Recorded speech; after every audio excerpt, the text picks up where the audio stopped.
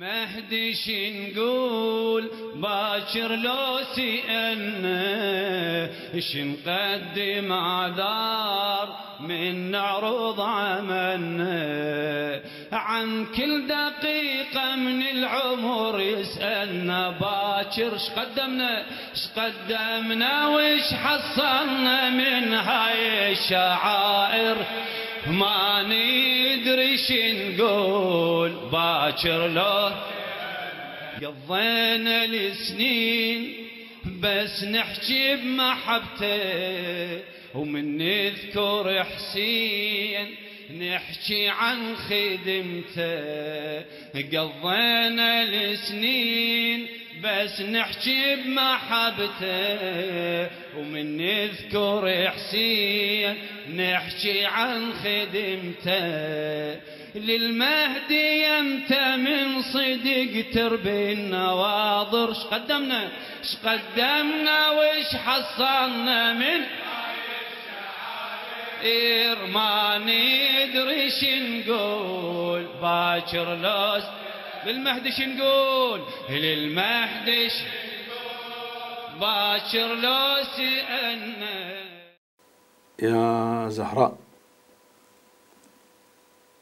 بسم الله الرحمن الرحيم.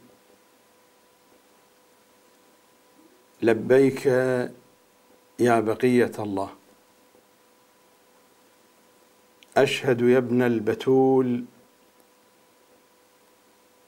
لقد وفيت معنا ووفيت وأوفيت، وإنا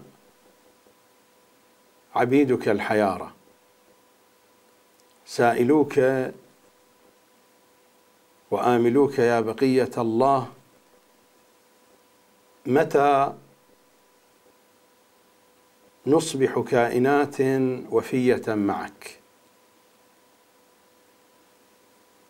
إنهم منا يا ابن رسول الله، إنهم منا أولئك الذين يريدون دينا معناه أي شيء إلا أنت،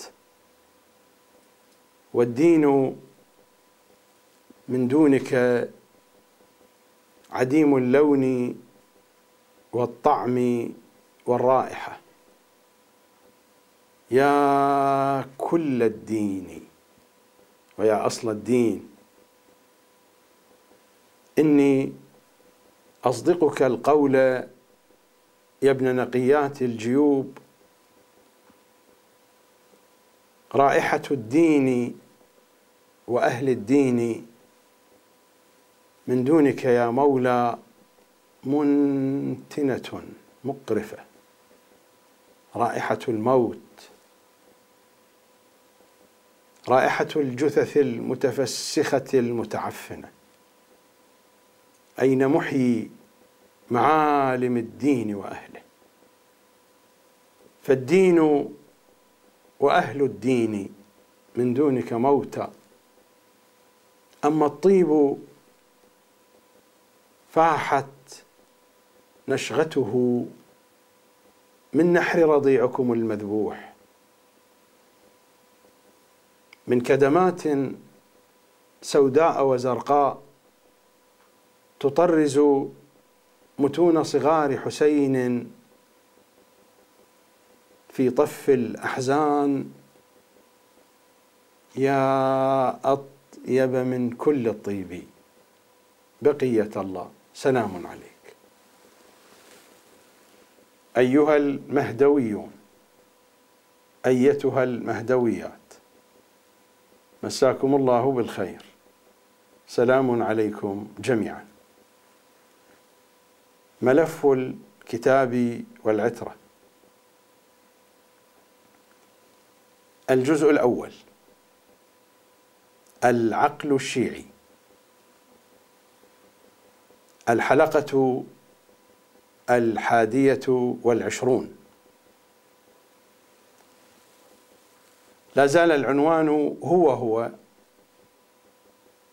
لما تقدم من الحلقات وما بقي من حلقات البرنامج على طاولة التشريح. هذا هو العنوان الكبير للقسم الثاني من مجموعة حلقات هذا الجزء من ملف الكتاب والعترة. أما العنوان الصغير فهو تطبيقات منهج لحن القول. ومر علينا الكلام في بعض من هذه التطبيقات. هذه الحلقة عنوانها مع السيد الحيدري، أعني سماحة العلامة السيد كمال الحيدري. السيد الحيدري غني عن التعريف، لا حاجة للحديث للتعريف عن شخصيته، شخصية معروفة، وطرح منهجا في وسائل الإعلام، وكثر الحديث حول السيد الحيدري. ربما هناك من انتقد السيد الحيدري في قضية تشكيكه بحديث أهل البيت صلوات الله عليهم. هناك من انتقده وهو صادق في انتقاده، يعني كان الدافع هو الدفاع عن حمى حديث أهل البيت، ولكن هناك ربما الكثير من الأصوات التي ارتفعت لا لأن السيد الحيدري شكك في حديث أهل البيت، بل هناك أسباب أخرى ولكنها غطيت بهذا الموضوع. وإلا لو كانت القضية الدفاع عن حديث أهل البيت، النتيجة التي وصل إليها السيد الحيدري هو التشكيك في أكثر حديث أهل البيت، هي نفس النتيجة التي يصل إليها منهج السيد الخوئي، بغض النظر عن التسميات للمناهج. السيد الحيدري وضع اسما معينا لمنهجه،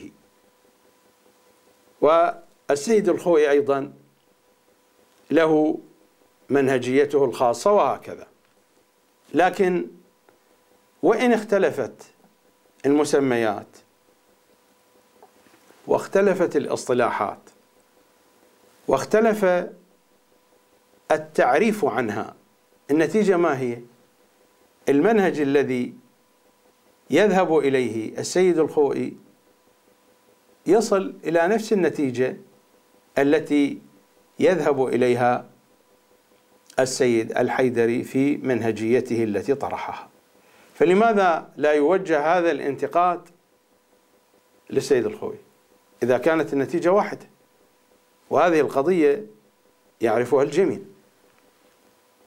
أعني بالجميع أعني أهل الاختصاص، أن منهج السيد الخوئي يوصل إلى نفس النتيجة التي يوصل إليها المنهج الذي طرحه السيد الحيدري، نتيجة واحدة، وهو إسقاط النسبة الأكبر من حديث أهل البيت عن الاعتبار. هي هذه النتيجة. يعني إذا جئنا بكتب الحديث جمعناها وأعملنا فيها منهج السيد الخوئي، فإن النسبة الأكبر من حديث أهل البيت ستسقط عن الاعتبار. وإذا جئنا بمنهج السيد الحيدري وأعملناه في كتب حديث أهل البيت، فإن النسبة الأكبر ستسقط أيضا. هذه الاختلافات اللفظية والاصطلاحات هذه قضية فوقية. الجوهر هو هذا، الجوهر أن منهج السيد الخوئي يسقط الاعتبار عن النسبة الأكبر من حديث أهل البيت، ومنهج السيد كمال الحيدري نفس الشيء. فأقول لماذا هذه الهجمة على السيد الحيدري وفي نفس الوقت الدفاع عن السيد الخوئي، والمنهجان يؤديان إلى نتيجة واحدة. هذا واحد. اثنان، قول السيد الحيدري بأن أحاديث أهل البيت الموجودة في كتبنا، كتب الحديث الشيعية، مشحونة بالإسرائيليات، بأحاديث المجوس وغير ذلك، مشحونة بالإسرائيليات وبالأكاذيب وبالتزوير. الذين انتقدوه على هذه القضية حينما انتقدوا الشيخ الوائلي يهاجمونني. لماذا؟ الشيخ الوائلي قبل السيد الحيدري وبسنين طويلة جدا هو يطرح نفس هذا الطرح، بأن أحاديث الكافي وبأن أحاديث البحار وبأن الكتب الحديثية الموجودة عندنا فيها الكثير من الأكاذيب والإسرائيليات. لماذا حين أنتقد الشيخ الوائلي في هذه القضية أهاجم؟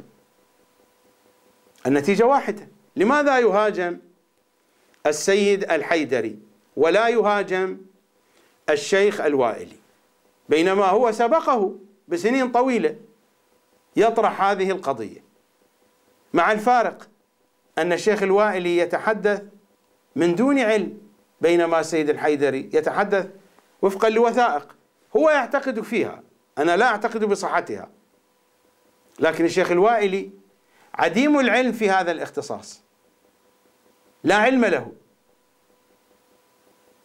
لأن دراسة الشيخ الوائلي لا علاقة لها بحديث أهل البيت إطلاقا. الدراسة الحوزوية هو قال عن نفسه بأنه ما أكمل الدورات للعلوم الإسلامية. هو في كتابه الذي تحدث فيه عن تجاربه مع المنبر والذي كتبه في أخريات أيام حياته، هو قال وذكر هذا الأمر مرتين، وهو يوجه نصيحة للخطباء أن يكملوا دراسة العلوم الإسلامية بشكل كامل. يقول أنا ما أكملت دورات كاملة للعلوم الإسلامية، هو قال هذا بلسانه في كتابه. وأما دراسته الأكاديمية فلا علاقة لها بحديث أهل البيت، لأنه رسالة الماجستير كانت في أحكام السجون، ورسالة الدكتوراه كانت في قضية الأجير وحق الأجير في الإسلام والمشاكل التي تواجه الأجير في الإسلام. يعني هذه عن السجون وهذه عن العمالة، ما علاقة هذا بحديث أهل البيت. نفس الفكرة التي طرحها السيد الحيدري يطرحها مرارا ودائما، مرارا وكرارا. الشيخ الوائلي يقارن بين البخاري وبين الكافي، بين صحيح البخاري والكافي. نفس القضية حينما طرحها السيد الحيدري هوجم على هذا الطرح، بينما الوائلي كان يطرحها ويقول للمخالفين مثل ما عندكم خزعبلات في البخاري عندنا خزعبلات في الكافي.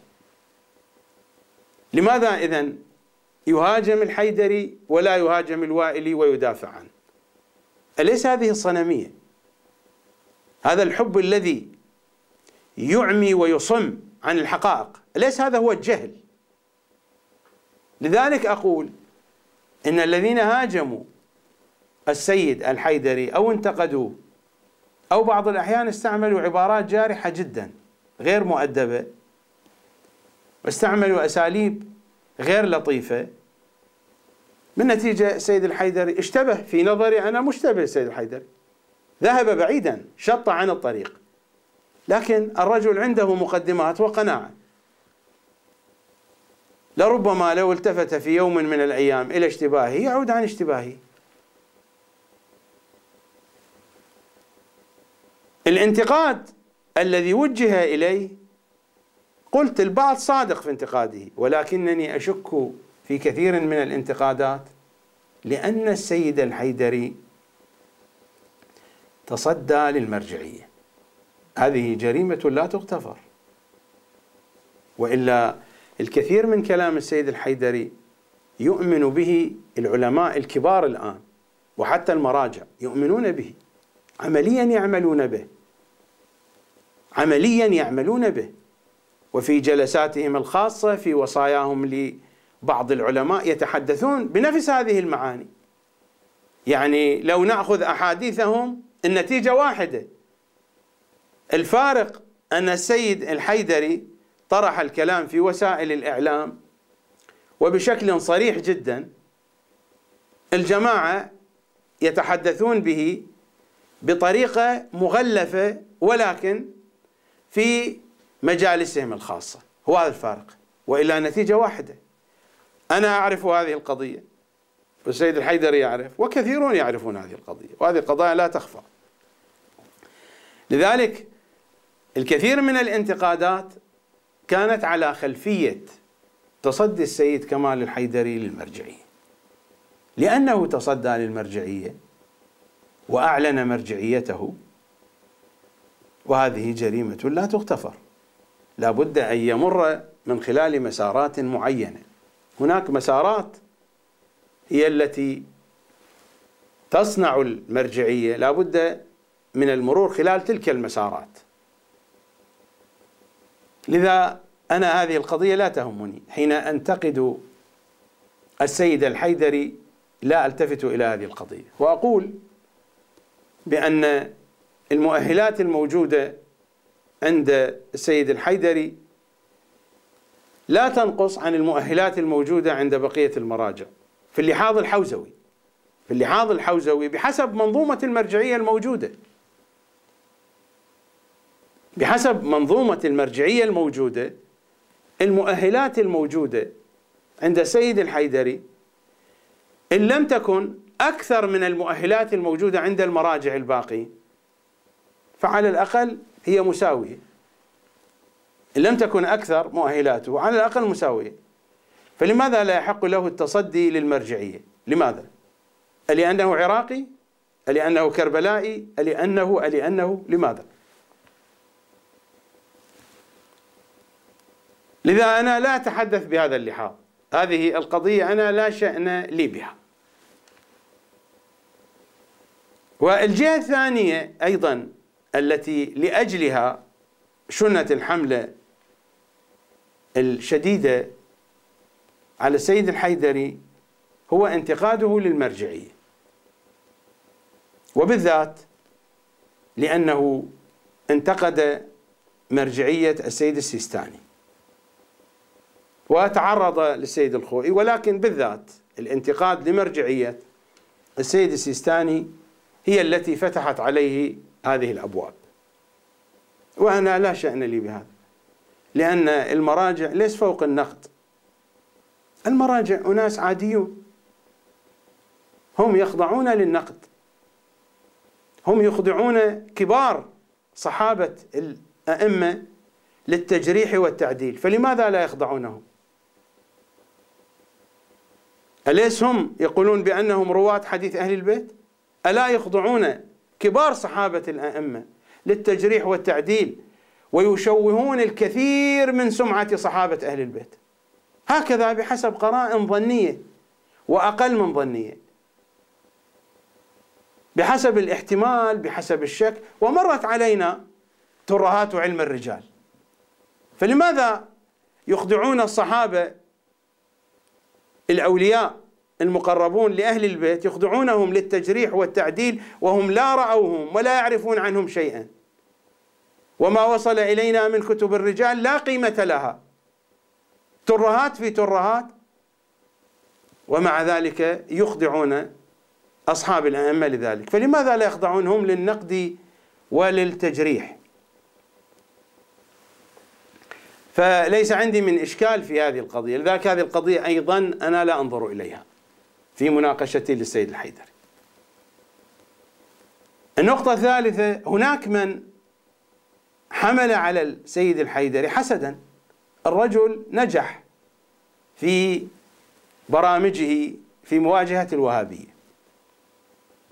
برامج السيد الحيدري في مواجهة الوهابية كانت ناجحة جدا، من البرامج الناجحة، وكان لها تأثير كبير على مستوى الكثير من الدول، وأنا عندي معلومات تفصيلية في هذه القضية. الرجل نجح، وفق، ولو بقي لكان خيرا له من هذه البوابة التي فتحها. لو بقي على تلك الطريقة في مواجهة ومناقشة الفكر الناصبي المعادي لأهل البيت لكان خيرا له، أفضل له بكثير من هذه البوابة التي فتحها.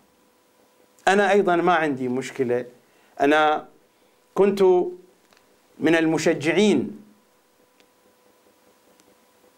للذين يتابعون برامج السيد الحيدري في مواجهة الوهابية،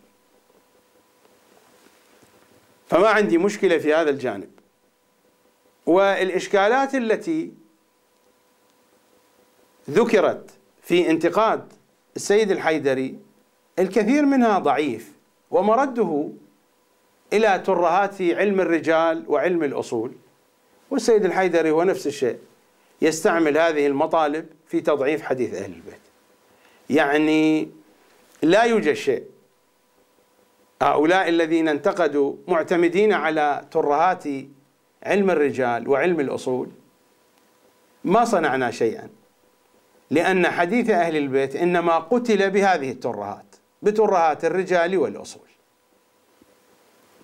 لذا في انتقادي للسيد الحيدري أنا لا أنتقده، وقد أخذت بنظر الاعتبار هذه المطالب المتقدمة، والتي أجدها موجودة في اعتبار الكثيرين ممن انتقدوا السيد الحيدري. حلقتنا مع السيد كمال الحيدري.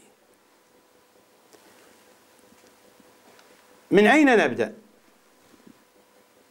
نبدأ من هذه النقطة، وهي العقدة في الموضوع. العقدة في موضوع الفكر الشيعي، المنهج الشيعي، العقل الشيعي، سمي ما شئت. العقدة أين؟ عند الفقهاء، عند العرفاء، في المنهج الحوزوي. العقدة إنها فهم حديث أهل البيت. القضية كلها تتلخص في هذا العنوان: فهم حديث أهل البيت. كل يدعي وصلا بليلى، أنا أدعي ذلك، السيد الحيدري يدعي ذلك، والآخرون يدعون ذلك، وكل حزب بما لديهم فرحون. لا يستطيع أحد أن يدعي بأنه يملك الحقيقة، وإنما كل منا لديه المعطيات التي يظن بأنها معطيات صحيحة، والحكم إليكم. نحن كل يعرض بضاعته، والحكم إليكم. العقدة إذن هي فهم حديث أهل البيت. أساسا قبل أن ندخل في الموضوع مقدمة يسيرة حتى يتسلسل البحث. أساسا الإنسان حينما يواجه نصا من النصوص، سواء كان هذا النص مكتوب مسموع، أي نص من النصوص بشكل عام، يعني الإنسان حينما يواجه أي نوع من أنواع الكلام كيف يتعامل معه، بغض النظر هذا الكلام من جهة مقدسة من جهة غير مقدسة، كيف يتعامل الإنسان مع النص، مع النصوص، مع الأحاديث، مع الكلام، مع ما يسمع، مع ما يقرأ. التعامل هنا قطعا عند الإنسان معطيات فكرية، عند الإنسان ثقافة معينة، عند الإنسان خزانة لغوية، عند الإنسان تجربة، بديهيات، هذه كلها تدخل وسائل للكشف عن مضمون النصوص، وأنا لا أريد هذا المطلب بشكل موجز وبشكل مختصر. هناك من النصوص نصوص بسيطة فيحتاج فهمها إلى عملية بسيطة في الفهم، ليس هناك من عملية معقدة. على سبيل المثال مثلا المحاورات العادية بين الناس،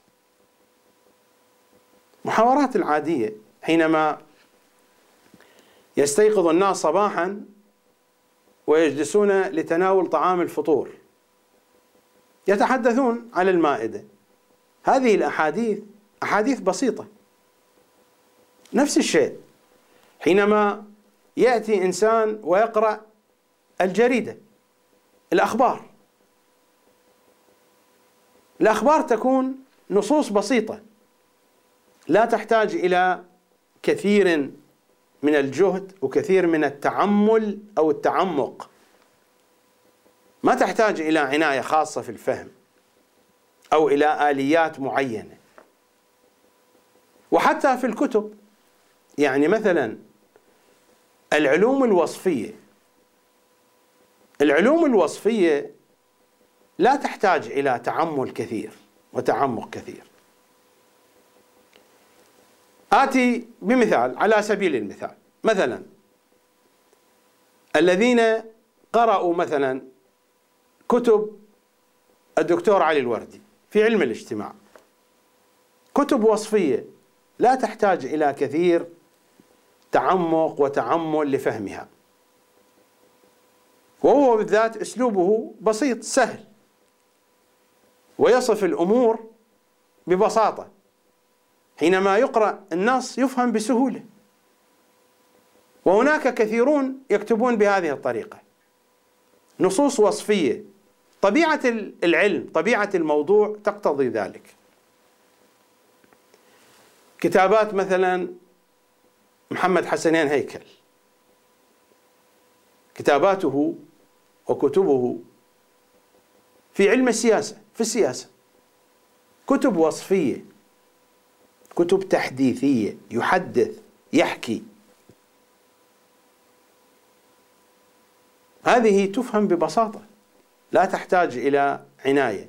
أنا جئت بهذه الأمثلة للتقريب، وهناك الكثير من مثل هذا.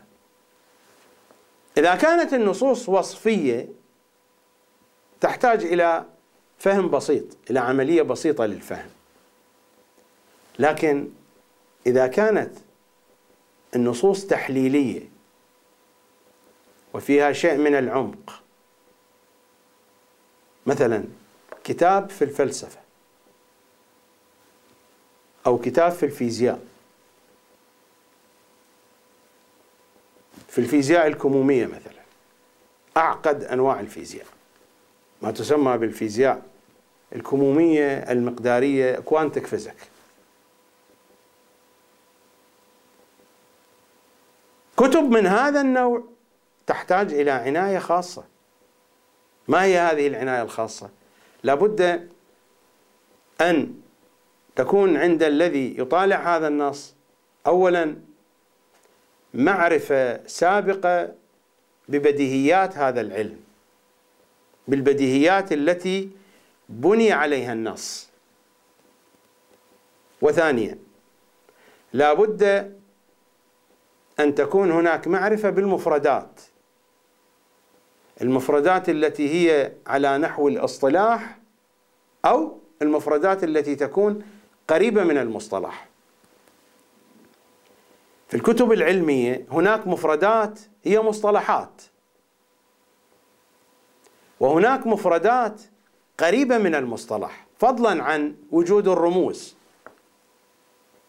مثلا في الرياضيات، في الكيمياء، في الفيزياء، تجد هناك الكثير من الرموز، وهذه غير الاصطلاحات وغير المفردات التي هي في حكم المصطلحات. فلا بد من اطلاع على هذه المفردات وعلى البديهيات حتى يستطيع الإنسان أن يتعامل مع هذا النص. فهذا النص نص مركب، بينما النص الأول نص وصفي كما قلت، مثل أخبار الجريدة أو كتب في علم الاجتماع. ليس الكتب التي تنظر لعلم الاجتماع، الكتب التي تنظر لعلم الاجتماع هي أيضا كتب تخصصية بحاجة إلى معرفة المصطلحات، المفردات القريبة من المصطلحات، البديهيات.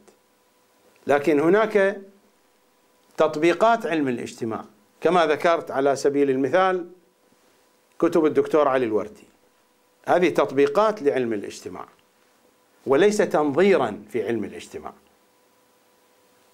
كتب وصفية. الكتاب الوصفي لا يحتاج إلى عملية معقدة في الفهم، لأن النص نص بسيط، كما تقرأ في المجلة، في الجريدة، في المجلات اليومية البيتية، في الصحافة اليومية. النصوص هنا نصوص بسيطة، فما نحتاج إلى تأمل وإلى عناية خاصة. بينما الكتاب الفلسفي، الكتاب الفيزيائي، وسائر العلوم الأخرى نحن بحاجة إلى عناية وتأمل. وهكذا كل الاختصاصات. وإذا افترضنا على سبيل المثال أننا أصبحنا في مواجهة كتاب رمزي، في مواجهة كتاب رمزي، فنحن بحاجة إلى آليات أكثر تعقيد لفهم هذه القضية. يعني مثلا إذا أردنا أن نأخذ كتاب منطق الطير لفريد الدين العطار النيشابوري، قصة أسطورية عن طيور تريد أن تصل إلى مبتغاها، إلى طائر السيمورغ، كلمة فارسية التي ربما يقابلها في اللغة العربية طائر العنقاء، طائر الفينيق، قل ما شئت، طائر خرافي لم يره أحد. السيمورغ أيضا في اللغة الفارسية طائر خرافي لم يره أحد. هذا النوع من الكتابة بحاجة أولا إلى تفكيك اللسان الشعري والأدبي لهذه الأسطورة، لأنها مكتوبة بشكل خاص، وبحاجة إلى آليات فوق هذه الآليات، إلى وسائل لفهم الرموز الصوفية العميقة في هذا الكتاب المرموز. وهكذا بقية الكتب هكذا. إذن عملية الفهم تتناسب مع نفس النص، لكل نص خصوصياته. إذا كان النص بسيط فنحن نتعامل مع هذا النص في الفهم ببساطة. إذا كان النص مركب بحاجة إلى عملية مركبة في الفهم. إذا كان أكثر مركب معقد في التركيب. خصائص النص يبينها صاحب النص الذي يكتب كتابا في الفلسفة، هو يتحدث في مقدمة كتابه عن خصائص كتابه. المقدمة يتحدث فيها المصنف المؤلف عن هذه القضية. نستطيع أن نستكشف خصائص النص من خلال صاحب النص، هو الذي يعلن عن ذلك، إما يعلن بشكل صريح أو أنه يعلن من خلال استمراره على هذا المنوال من التنصيص. إذا نقلنا الكلام إلى حديث أهل البيت، فحديث أهل البيت هم تحدثوا عنه، هم وصفوه. ماذا قالوا عن حديثهم صلوات الله وسلامه عليهم أجمعين؟ مثلا قالوا عن حديثهم: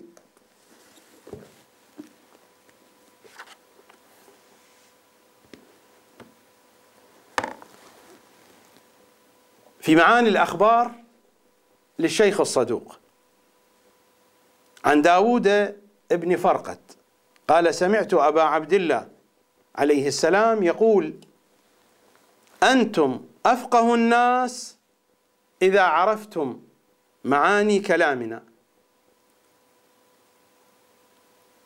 إن الكلمة لتنصرف على وجوه، فلو شاء إنسان لصرف كلامه كيف شاء ولا يكذب.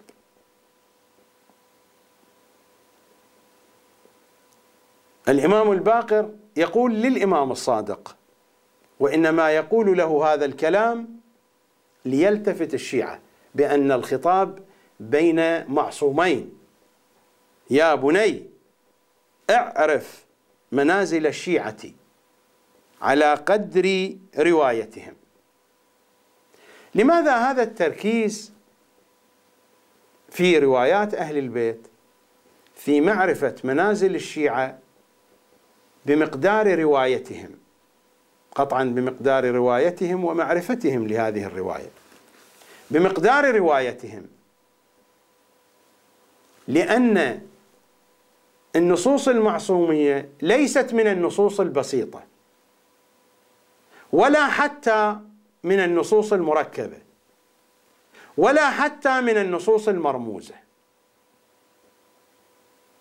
النصوص المعصومية لها خصوصيات هم تحدثوا عنها، لست أنا الذي أفترضها، هم تحدثوا عن هذه الخصوصيات في حديثهم، وهذه الخصوصيات لن تتجلى إلا من خلال المعايشة الطويلة مع حديث أهل البيت، بالضبط بخلاف المنهج الحوزوي، بخلاف المنهج الذي أشار إليه السيد الخوئي في قضية مبادئ الاجتهاد، حينما قال بأن المجتهد يحتاج إلى العربية والأصول والرجال، وبعد ذلك يهجم على حديث أهل البيت بهذه الوسائل. طلبة الحوزة العلمية عندنا كيف يدرسون؟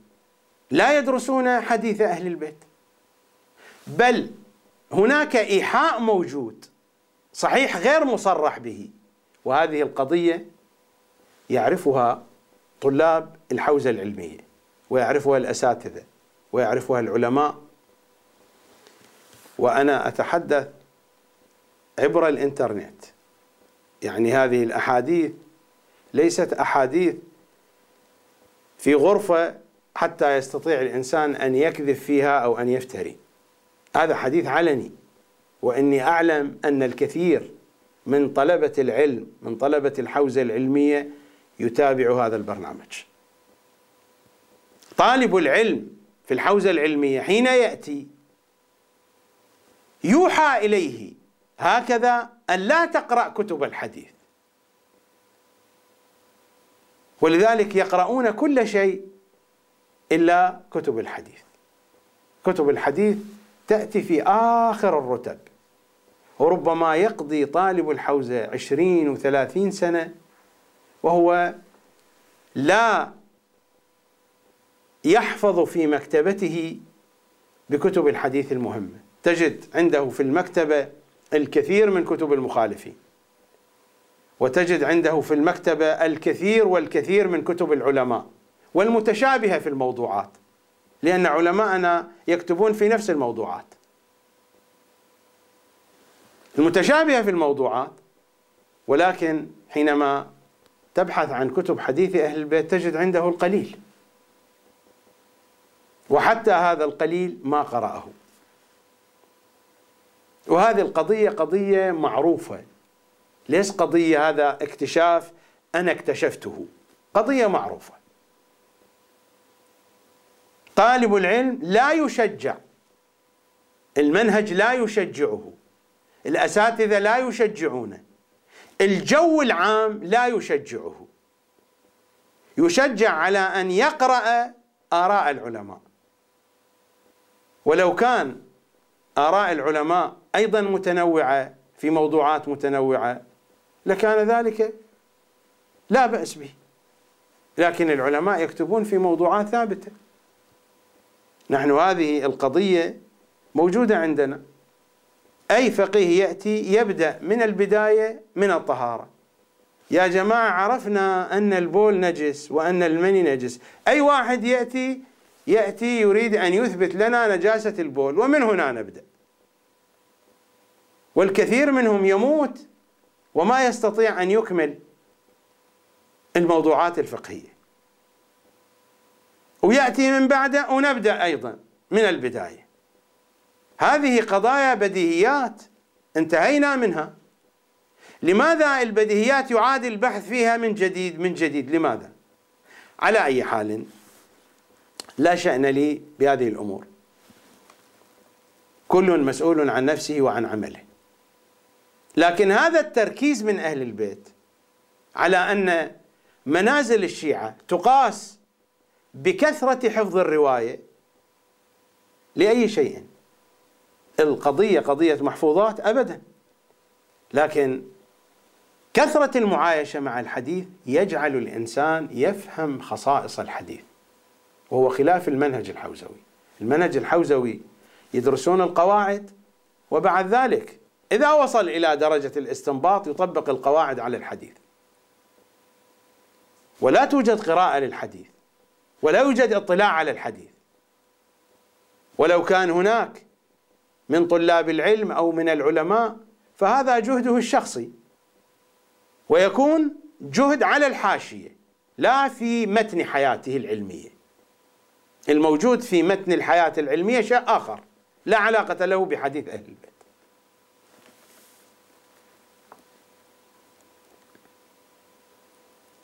الإمام الباقر يقول للصادق: يا بني اعرف منازل الشيعة على قدر روايتهم ومعرفتهم، فإن المعرفة هي الدراية للرواية.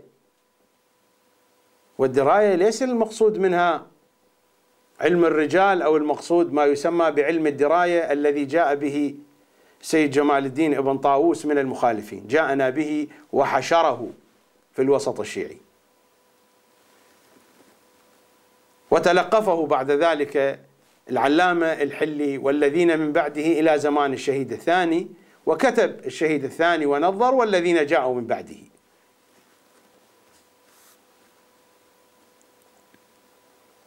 فإن المعرفة هي الدراية للرواية، وبالدرايات للروايات يعلو المؤمن إلى أقصى درجات الإيمان.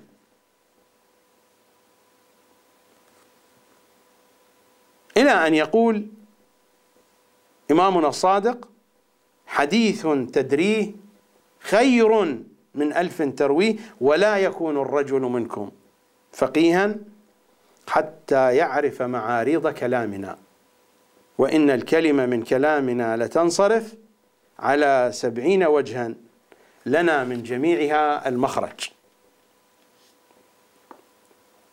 أنتم أفقه الناس ما عرفتم معاني كلامنا.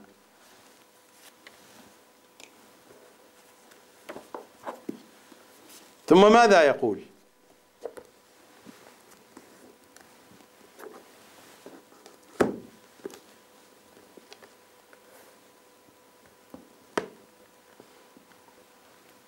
إمامنا الرضا: إن في أخبارنا متشابها كمتشابه القرآن، ومحكما كمحكم القرآن، وهذا الواقع يصدقه. هذه القضية لا يستطيع الإنسان أن يلمسها وهو خارج حديث أهل البيت. لابد أن يدخل في حديث أهل البيت، لابد أن يطلع على حديث أهل البيت، لابد أن يمارس ويعمل ويحفظ ويحقق، سيشعر هذه المعاني موجودة.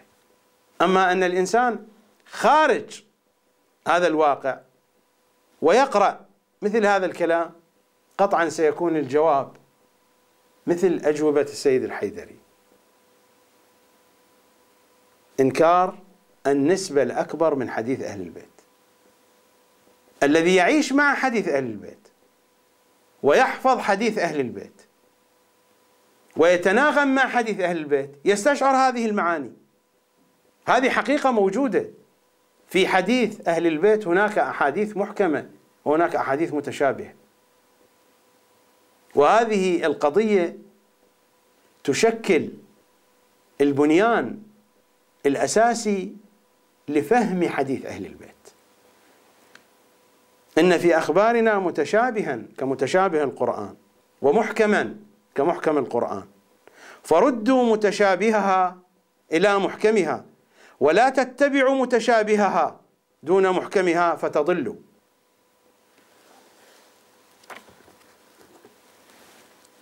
وهم أيضا أنفسهم يقولون: يا أبا عبيدة، إنا لا نعد الرجل فقيها عالما. رواية عن الإمام الباقر صلوات الله عليه يتحدث مع أبي عبيدة الحذاء: يا أبا عبيدة، إنا لا نعد الرجل فقيها عالما حتى يعرف لحن القول، وهو قول الله عز وجل: ولتعرفنهم في لحن القول. ومثل هذا كثير في حديث أهل البيت. إذن لا بد أن نعرف خصائص حديث أهل البيت وكيف نتعامل، وخصائص الذي يفهم حديثهم.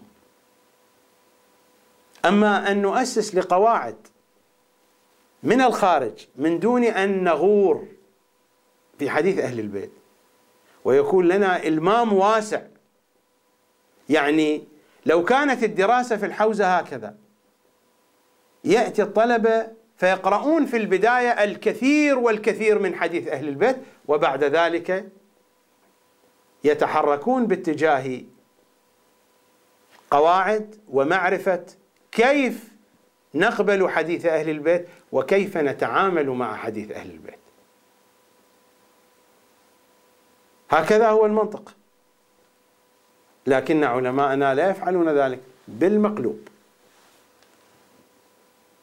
وهذا هو الواقع.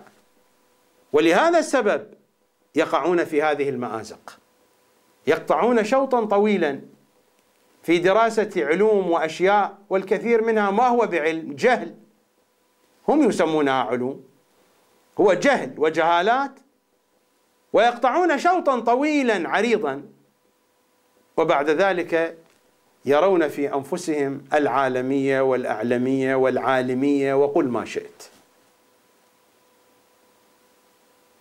يرون في أنفسهم ذلك، فلا يستطيعون أن يرجعوا إلى البدايات، ويبدأون ينظرون ويمزقون حديث أهل البيت. إذا كان السيد الحيدري يتحدث على الفضائيات هكذا، فإن البقية في المدارس الدينية وفي المساجد وفي البيوت وفي المكاتب يفعلون نفس الشيء. غاية ما في الأمر اختلاف في المصطلحات والتسميات والمسميات، النتيجة واحدة. مثل ما السيد الحيدري يرفض الأحاديث التفسيرية، العلماء البقية أيضا يرفضون الأحاديث التفسيرية. مثل ما السيد الحيدري يرفض الأحاديث التي يصفها بالغلو وهي أحاديث المقامات، البقية أيضا يرفضونها. وهذه هي القضية، نفس الشيء كما قلت في أول حديثي. والحبل على الجرار نفس الشيء. لذلك قلت بأن الهجوم على السيد الحيدري بسبب أهداف أخرى. قد يكون البعض صادقا في مهاجمته للسيد الحيدري، ولكن الكثير إما ركبوا الموجة هكذا، وإما عندهم مقاصد، المقاصد التي أشرت إليها، الأسباب الحقيقية تلك، وليس الغيرة على حديث أهل البيت. الغيرة على حديث أهل البيت هذه قضية فوقية، وإنما الغيرة على أشياء أخرى أشرت إليها في أول حديثي.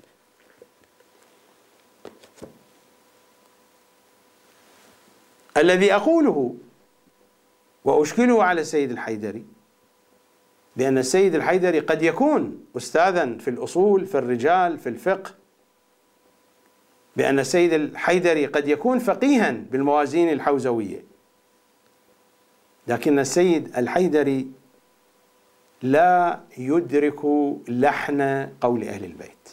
هو بعيد جدا عن فهم حديث أهل البيت بموازين أهل البيت، لا بالموازين الحوزوية. الموازين الحوزوية شيء، وموازين أهل البيت شيء آخر. بالموازين الحوزوية كما قلت السيد الحيدري المؤهلات التي يمتلكها قد تكون أعلى من المؤهلات التي يمتلكها المراجع الآخرون، يعني على الأقل أن مؤهلاته كمؤهلاتهم إن لم تكن أعلى. لكنني لا أتحدث عن تلك الجهة، أتحدث عن فهم أهل البيت بموازين أهل البيت صلوات الله وسلامه عليهم أجمعين. قد يستهزئ من يسمعني، قد يستهزئ نفس السيد الحيدري، وقد يستهزئ الآخرون بكلام هذا، ولكنني أعرض بضاعتي وانظروا. انظروا، والحاكم هو المنطق، والحاكم هو الوجدان، والحاكم هو الضمير الذي يمتلكه المؤمن. هذه قضية أن أمور الدين وأن أمور العلم الديني تترك للعلماء فقط، وأن بقية الناس يكونون بعيدين عنها، هذه من المضللات ومن الضلالات أيضا. قد يكون هناك جانب من العلم الديني هو اختصاصي، ولكن النتائج التي يصل إليها عالم الدين هذه للجميع. النتائج ليست خاصة بالعلماء، النتائج هي إما أحكام شرعية وإما عقائد وإما أفكار، وهذه ستكون ملكا للجميع. فلا يعني أن العالم المختص حين ينتج فكرة من الأفكار أن عامة الناس ممن يملكون ثقافة عامة، ممن يملكون جزءا من المعلومات الدينية، ليست عندهم المقدرة على تشخيص ما هو الأفضل وما هو الأحسن وما هو الأدق وما هو الأعمق. هذه أكذوبة تكذب على الناس، وتضليل وتسطيح لعقول الناس. الدين للجميع والعلم الديني للجميع. قد تكون جوانب من البحث العلمي الديني تخصصية. الله سبحانه وتعالى كلف الإنسان أن يعتقد معتقداته لوحده، وهذا الشيء معروف. يستطيع أن يقلد إذا لم يكن قادرا على أن يصل، لكنه أساسا الإنسان مكلف أن يصل إلى عقائده بشكل صحيح حتى يكون مطمئنا ومعتقدا ومسلما، وإلا كيف تصح العقيدة؟ الله سبحانه وتعالى يعطي للإنسان هذه المنزلة، ويأتي العلماء فيريدون أن يسلبوا من الإنسان هذه المنزلة. قد لا يسلبوها بالكلام ولكن بالتصرف بواقع الحال. قد يقولون في الكتب شيئا نظريا، لكن في الجانب العملي في التصرف كيف يتصرفون؟ هذا الذي أنا أتحدث عنه. وعلى أي حال لا أريد الخوض في هذه القضية، وإنما أقول بأن السيد الحيدري هذا الذي أدعيه من خلال ما سمعته من أحاديثه. أنا لا أريد أن أناقش ما كتبه السيد في كتبه، هناك الكثير من المطالب التي هي تقع تحت طائلة النقاش، لكنني لا أريد الحديث عن هذه القضايا. أتحدث عن ما جاء في وسائل الإعلام وما تحدث به السيد الحيدري علنا عبر الفضائيات. المدعى الذي أدعيه هو هذا، أن السيد الحيدري لا يفهم حديث أهل البيت صلوات الله عليهم بموازين أهل البيت، بموازين الحوزة. ذلك شيء لا علاقة لي به أصلا. أتحدث عن موازين أهل بيت العصمة صلوات الله وسلامه عليهم أجمعين. لذلك أبدأ من الفيديو الأول لنستمع ونشاهد. طيب هذا يقتضي سماحة السيد أنك لا تنظر إلى النص الديني. لا، أنا النص الديني أساسا رتبه الحق سبحانه وتعالى، وهذه خصوصية القرآن وامتيازه عن الحديث، أن النص القرآني فيه من القابلية أن كل من يأتي في زمانه ضمن آلياته وأدواته يجده جديد ولا يبلى. يعني إن القرآن يبلى أو لا يبلى؟ لا يبلى أبدا أبدا، ولكن آراء المجتهدين بالطبيعة تبلى لأنها آراء بشرية. آراء بشرية. وهذا هو الفارق بين النص القرآني وبين النص الروائي. تقول النص الروائي أيضا صدر عن النبي والأئمة. الجواب أن النص الروائي لو كان وصل إلينا بألفاظه كان فيه هذه القابلية، ولكنه 99% منه وصل إلينا بمعانيه. يعني أن الراوي للرواية لم ينقل نص كلام النبي أو الإمام المعصوم، وإنما نقل إلي ماذا؟ ما فهمه من كلام النبي، وهذا ما يسمى النقل ماذا؟ النقل بالمعنى. استمعتم إلى سماحة السيد الحيدري وهو يقول بأن 99% من حديث أهل البيت نقل بالمعنى. كلام واضح فيه تسرع. حينما يكون هناك تسرع معنى ذلك أن هذا المنهج وهذه الأطروحة التي يتبناها لا قيمة لها حينما تكون مبنية على التسرع. 99% من حديث أهل البيت نقل بالمعنى. ما هو الدليل على ذلك؟ على أي أساس استند السيد الحيدري على أن 99% من تراث أهل البيت نقل بالمعنى؟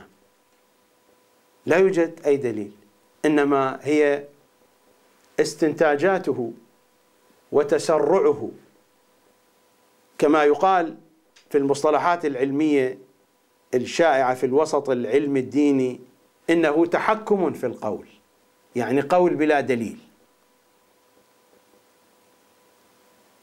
هل أن السيد الحيدري تتبع كل حديث أهل البيت؟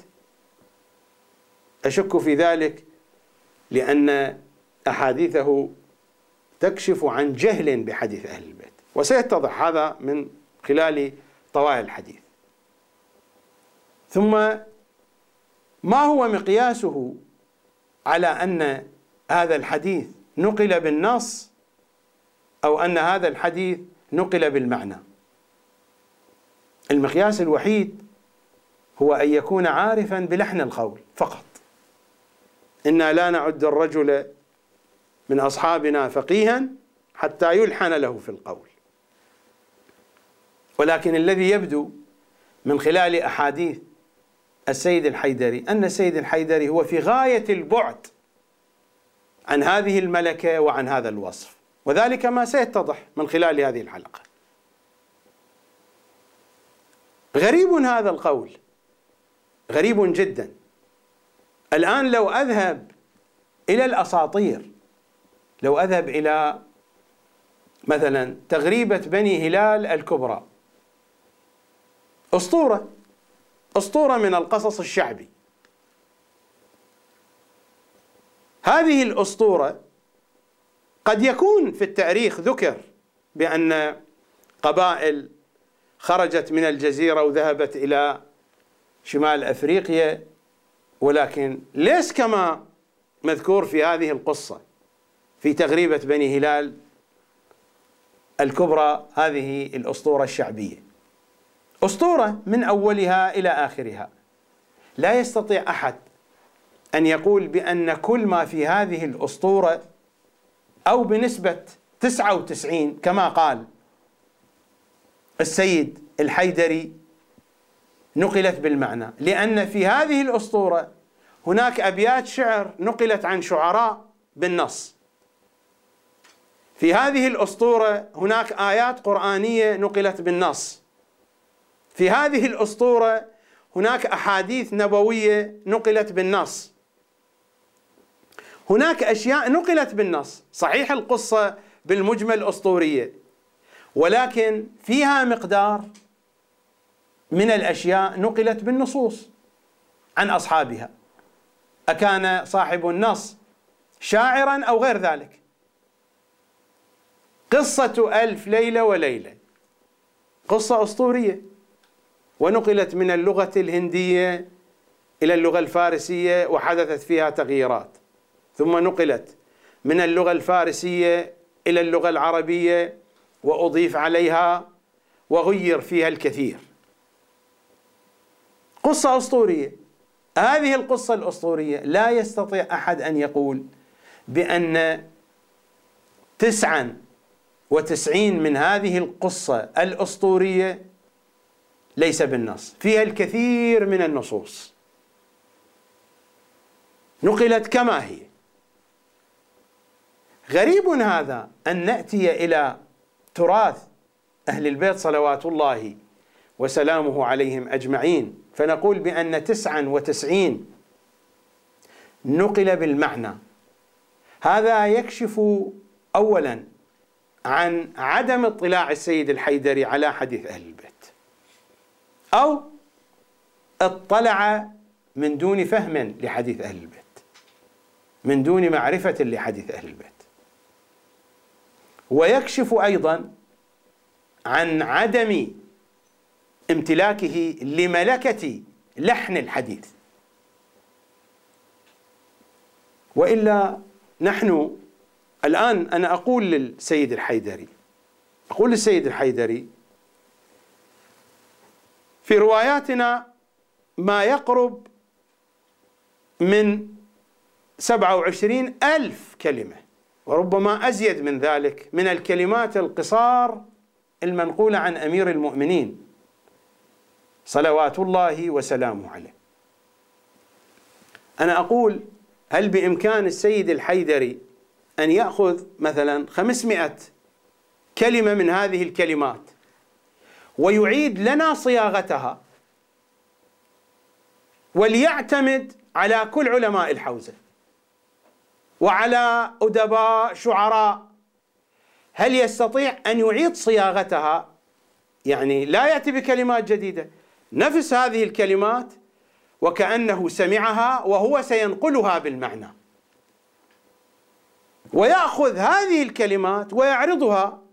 نعرض هذه الكلمات على أدباء نصارى، نقول يا جماعة النصوص الأصلية هذه وهذه نصوص جديدة، كم هي نسبة المقاربة الأدبية والبلاغية من هذه الكلمات، مع أن هذه الكلمات القصار ضعيفة السند بحسب ترهات علم الرجال. إذا استطاع السيد الحيدري أن يفعل ذلك والله سأكون تابعا له 100%، وسألغي كل ما في ذهني، لأنني كنت في وهم وعلى وهم. هذا العمر الذي قضيته في خدمة حديث أهل البيت كان وهما في وهم، وأقولها صادقا، والله أقولها صادقا، لأن القضية إذا كانت كما يقول السيد الحيدري فإننا نعيش في وهم. هل باستطاعة السيد الحيدري أن يأخذ لنا زيارة من الزيارات أو دعاء من الأدعية وينقله لنا بالمعنى، وليستعن بكل علماء الحوزة، وليستعن بكل الأدباء والشعراء، ليأخذ الزيارة الجامعة الكبيرة ولينسج لنا زيارة ليست زيارة جديدة، نفس المعاني كأنه سمعها من الإمام الهادي. وهو الآن السيد الحيدري يضع نفسه بأنه العالم بكل شيء من العلوم الدينية، ودائما يتحدث ويعرض نفسه على أنه هو الأعلم، هو الأكمل، هو الأفضل.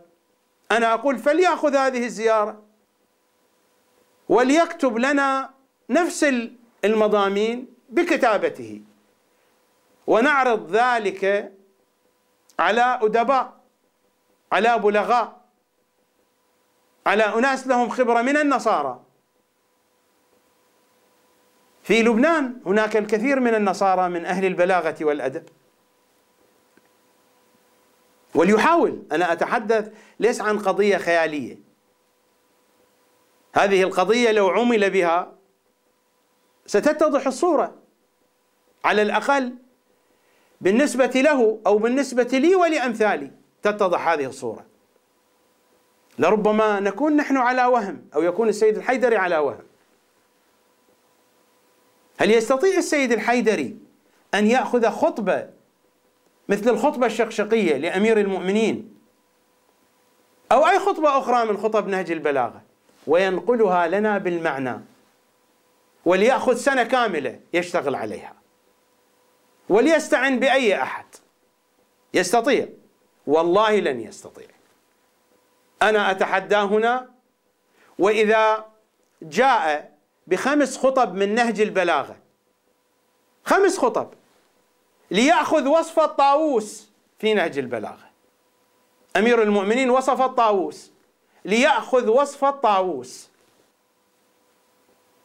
ولينشئ لنا نفس الوصف. أنا لا أطالبه أن يبدع شيئا جديدا، نفس الوصف، وينقله بالمعنى، لأنه يقول بأن النصوص نقلت لنا بالمعاني. نحن ندعي بأن هذه النصوص ما نقلت بالمعاني. قطعا هناك نسبة معينة، سآتي للحديث عن هذه القضية، لكن الأعم الأغلب من حديث أهل البيت جاء بالنصوص. الأدعية يستطيع السيد الحيدري أن يكتب لنا دعاء ببلاغة ونسيج وعمق الأدعية التي وردت عن أهل البيت. هذا تسرع أن الإنسان يأتي ويدعي فيقول. حينما يكون الإنسان متسرعا لا يوثق به ولا يوثق بكلامه، كيف يستطيع إنسان أن يدعي هذا الادعاء بأن 99% من حديث أهل البيت نقل بالمعنى؟ قطعا هناك من أحاديثهم نقل بالمعنى وهم أجازوا ذلك. ولو لم تكن هذه القضية سليمة لما أجازوها. إذا لماذا هو يعترض عليها؟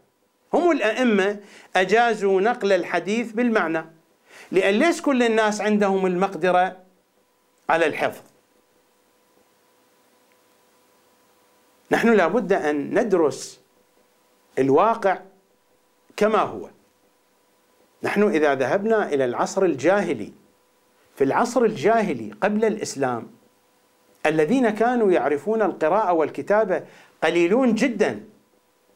الشيء الطبيعي أن الإنسان يتكيف مع حاجاته. ألا يقولون الحاجة أم الاختراع؟ الله سبحانه وتعالى حين أنزل الإنسان إلى الأرض أعطاه من الإمكانات والقابليات التي يستطيع أن يعيش بها على سطح الأرض ويتكيف.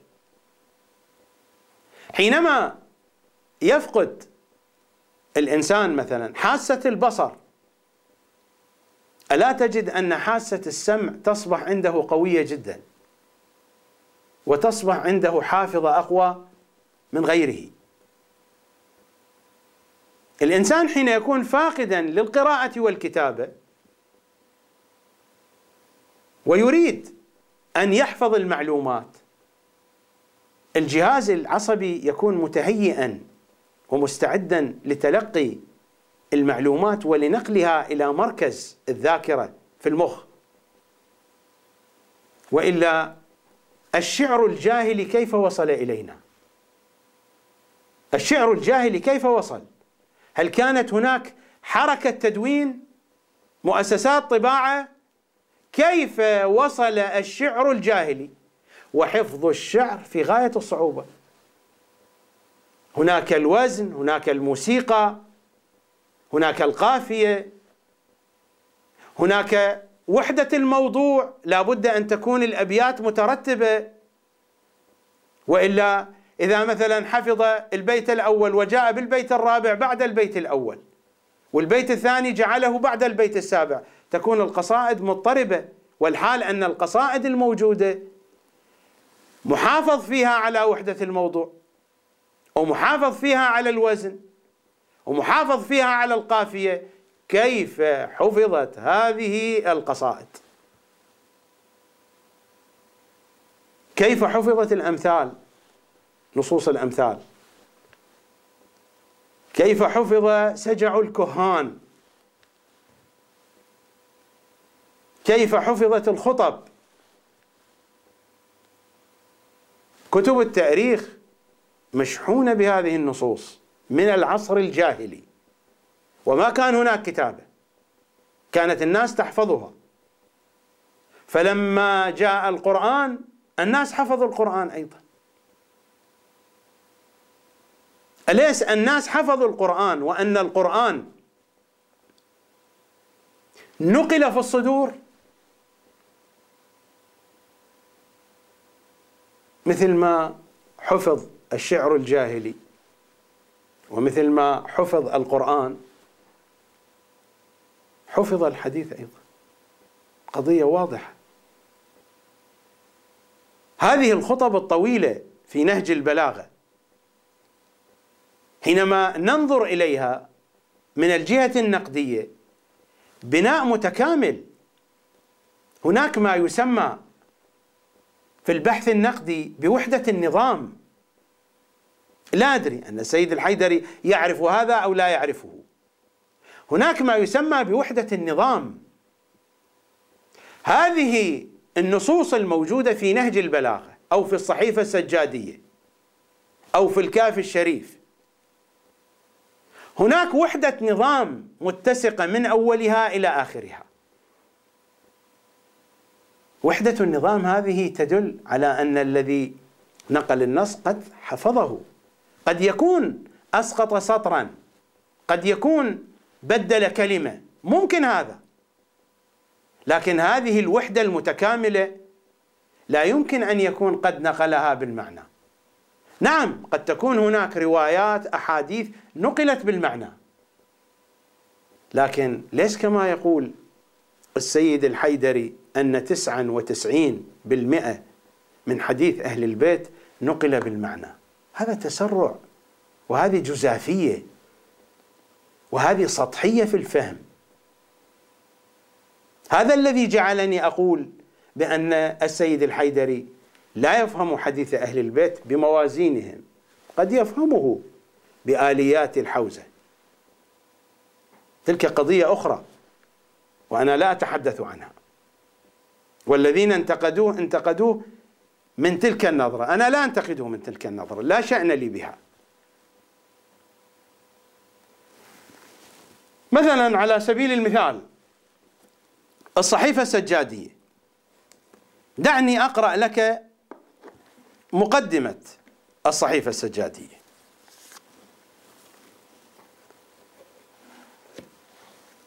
المقدمة طويلة، ولكن دعني أقرأ هذه المقدمة حتى تتضح من خلال هذه الصورة كيف يتعامل أهل البيت وأشياعهم مع النصوص.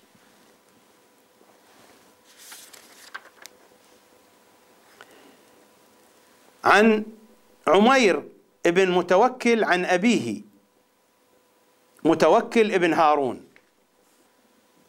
أنا ما أستطيع أقرأ كل الحديث، حديث طويل. متوكل ابن هارون يلتقي بيحيى ابن زيد ابن الإمام السجاد بعد حديث، ثم قال لي: أكتبت من ابن عمي شيئا، يعني من الإمام الصادق؟ لأن متوكل ابن هارون قال له بأنني قد زرت الإمام الصادق في المدينة،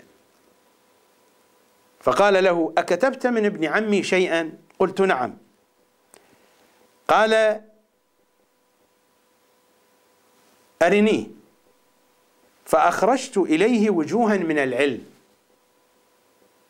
وجوها من العلم يعني فصولا أوراقا كتبها في مطالب علمية مختلفة.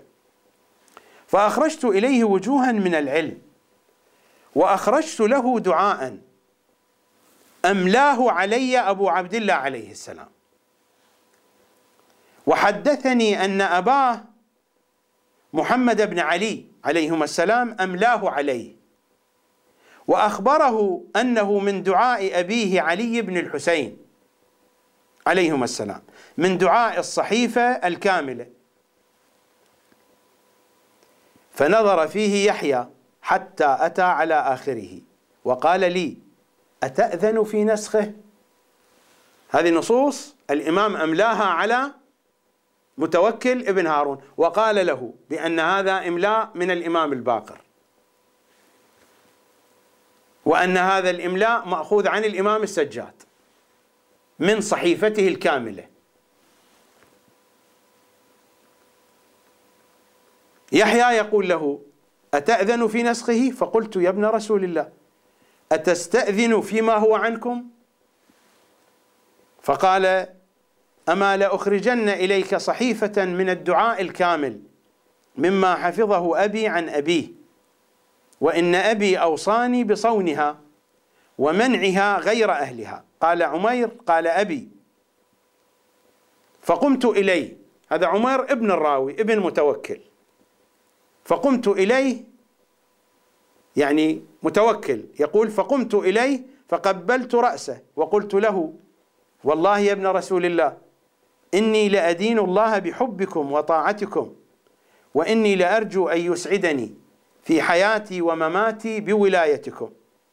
فرمى صحيفتي التي دفعتها إليه إلى غلام كان معه، وقال: اكتب هذا الدعاء بخط بين حسن، حتى هذه الأمور تراعى،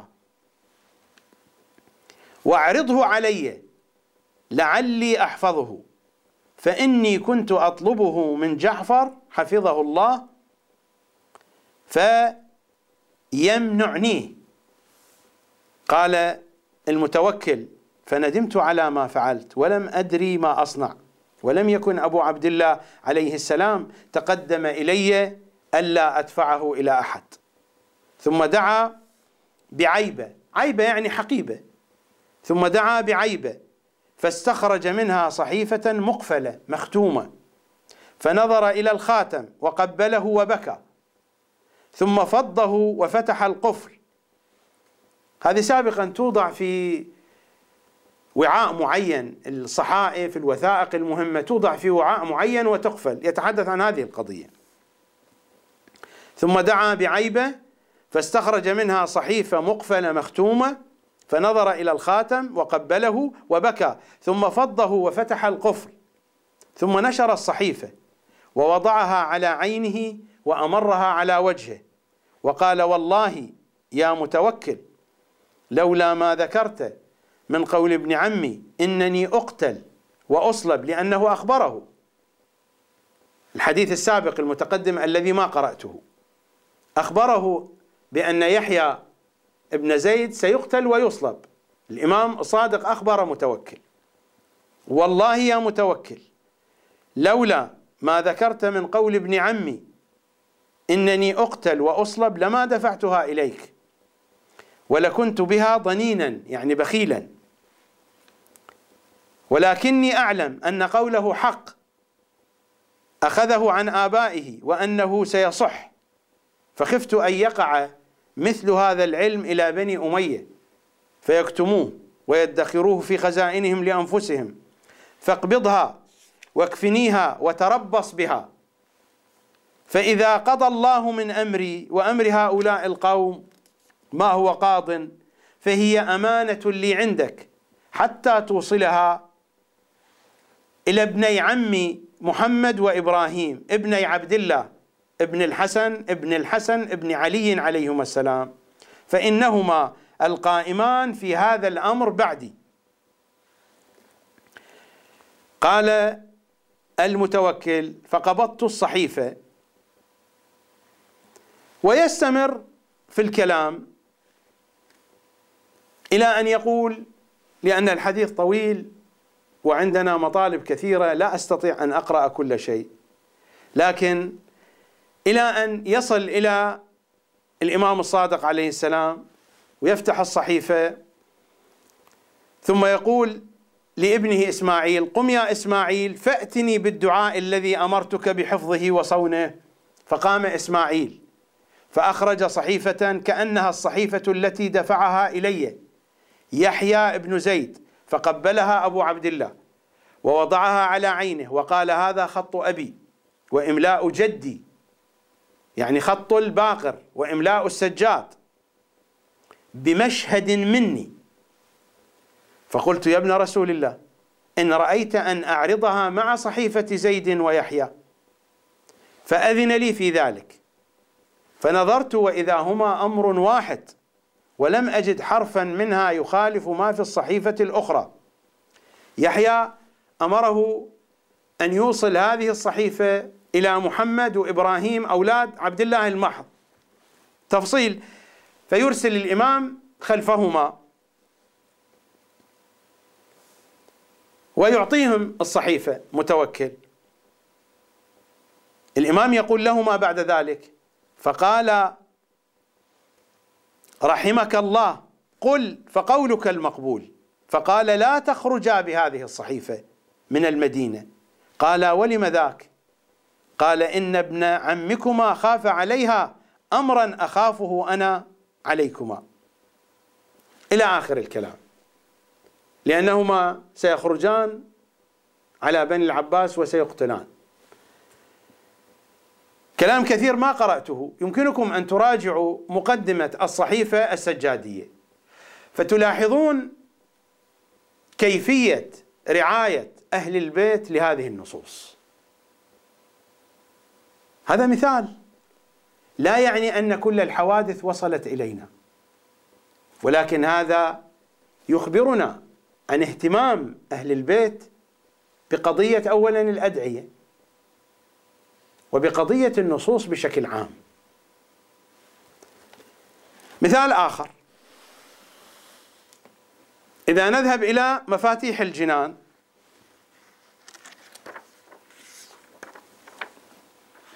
ولا أدري أن سيد الحيدري يقرأ هذه الصلوات أو لا يقرأها، الموجودة في آخر المفاتيح، الصلوات الجامعة المنقولة عن الإمام الزاكي العسكري، الرواية عن الشيخ الطوسي في مصباح المتهجد، عن أبي المفضل الشيباني قال حدثنا أبو محمد عبد الله بن محمد العابد قال سألت مولاي الإمام الحسن العسكري في منزله بسر مرأة سنة 55 و200 يملي علي الصلاة على النبي وأوصيائه عليه وعليهم السلام، وأحضرت معي قرطاسا كبيرا فأملى علي لفظا من غير كتاب وقال اكتب اللهم صل على محمد صلى الله عليه وآله إلى آخره. فهذا إملاء من الأئمة. الأئمة في كثير من الأحيان يملون إملاء وأصحابهم يضبطون ذلك، وبعض الأحيان هم يكتبون من إمام إلى إمام ويوصلون ذلك إلى أشياعهم كما في الصحيفة السجادية. نحن لا نمتلك كل الظروف المحيطة بالنصوص، لكن هذه القضايا تخبرنا عن أن الأئمة كيف كانوا يتعاملون. إذا نذهب إلى الكافي الشريف لنرى أن الأئمة كيف يتحدثون.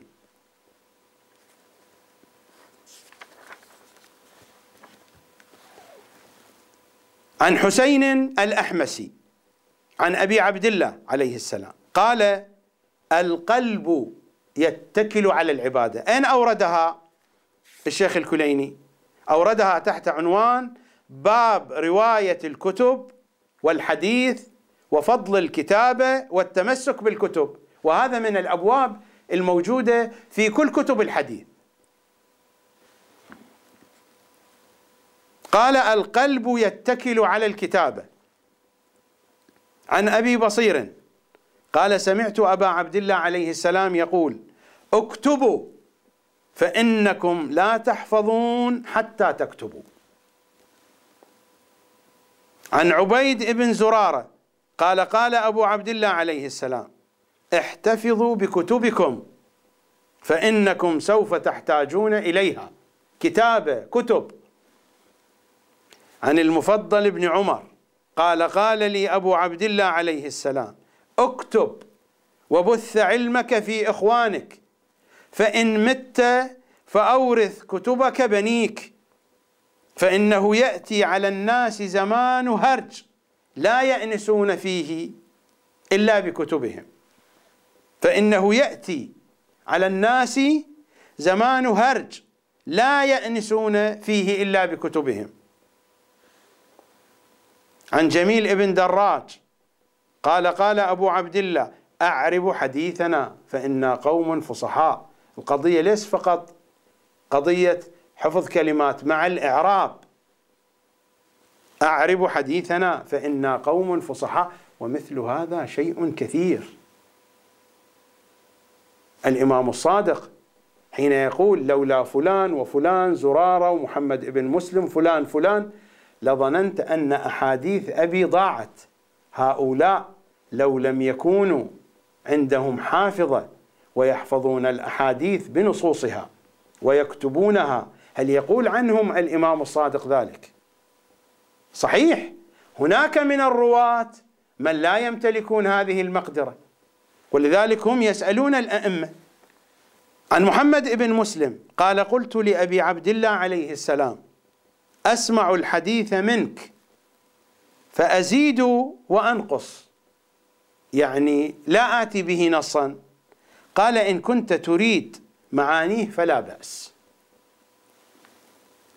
عن داود بن فرقد قال قلت لأبي عبد الله عليه السلام إني أسمع الكلام منك فأريد أن أرويه كما سمعته منك فلا يجيء بالنص. قال فتعمد ذلك؟ أنت تتعمد أن لا تأتي به بالنص؟ قلت لا. فقال تريد المعاني؟ قلت نعم. قال فلا بأس، إذا كنت تصيب المعاني فلا بأس بذلك. الأئمة لو أنهم كانوا يجدوا في ذلك مشكلة لقالوا لهم شيئا آخر، وإلا لما أجازوهم؟ لأن هذه نسبة قليلة الذين يحفظون الأحاديث بالمعنى، نسبة قليلة. أكثر الأحاديث جاءتنا بالنصوص، لأنه لا ينفع مثلا في الأدعية أن تنقل لنا بالمعنى. في الكافي الشريف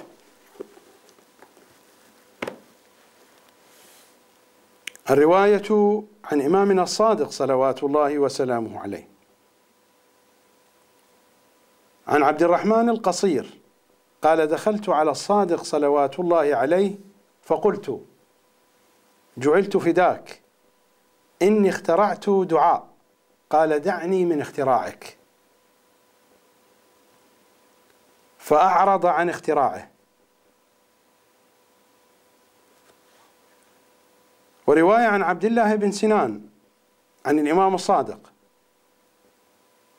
سيصيبكم شبهة فتبقون بلا علم يرى ولا إمام هدى ولا ينجو منها إلا من دعا بدعاء الغريق. قلت: وكيف دعاء الغريق؟ قال: تقول: يا الله يا رحمن يا رحيم يا مقلب القلوب ثبت قلبي على دينك. فقلت: يا مقلب القلوب والأبصار ثبت قلبي على دينك. فقال: إن الله عز وجل مقلب القلوب والأبصار، ولكن قل كما أقول: يا مقلب القلوب ثبت قلبي على دينك.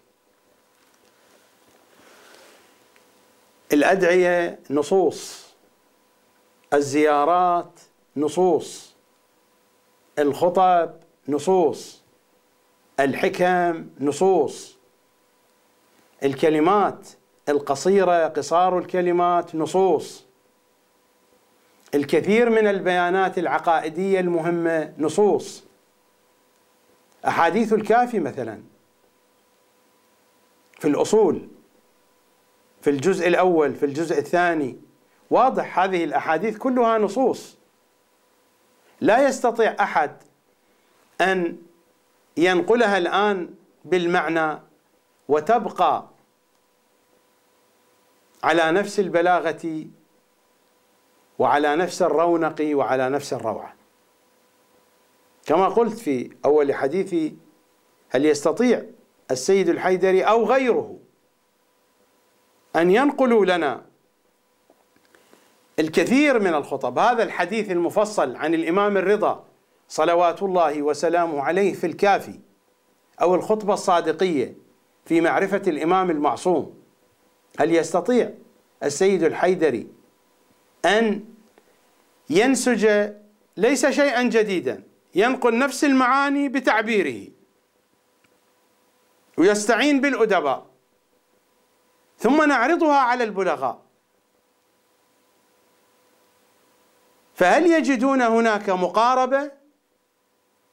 سوف لن يجدوا مقاربة، وهذا يكشف عن عدم إدراك السيد الحيدري للسانية اللغة العربية، للجانب الأدبي، وهذا شيء طبيعي. الجو الحوزوي والدراسة الحوزوية بعيدة عن هذا الجو، بعيدة عن هذا المضمون.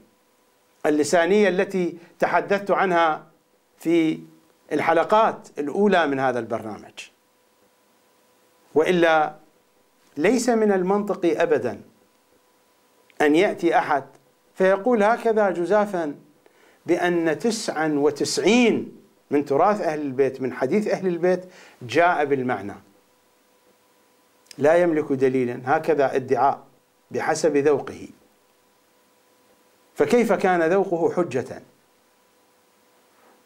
أليس لابد أن تكون هناك ضوابط لهذا الذوق؟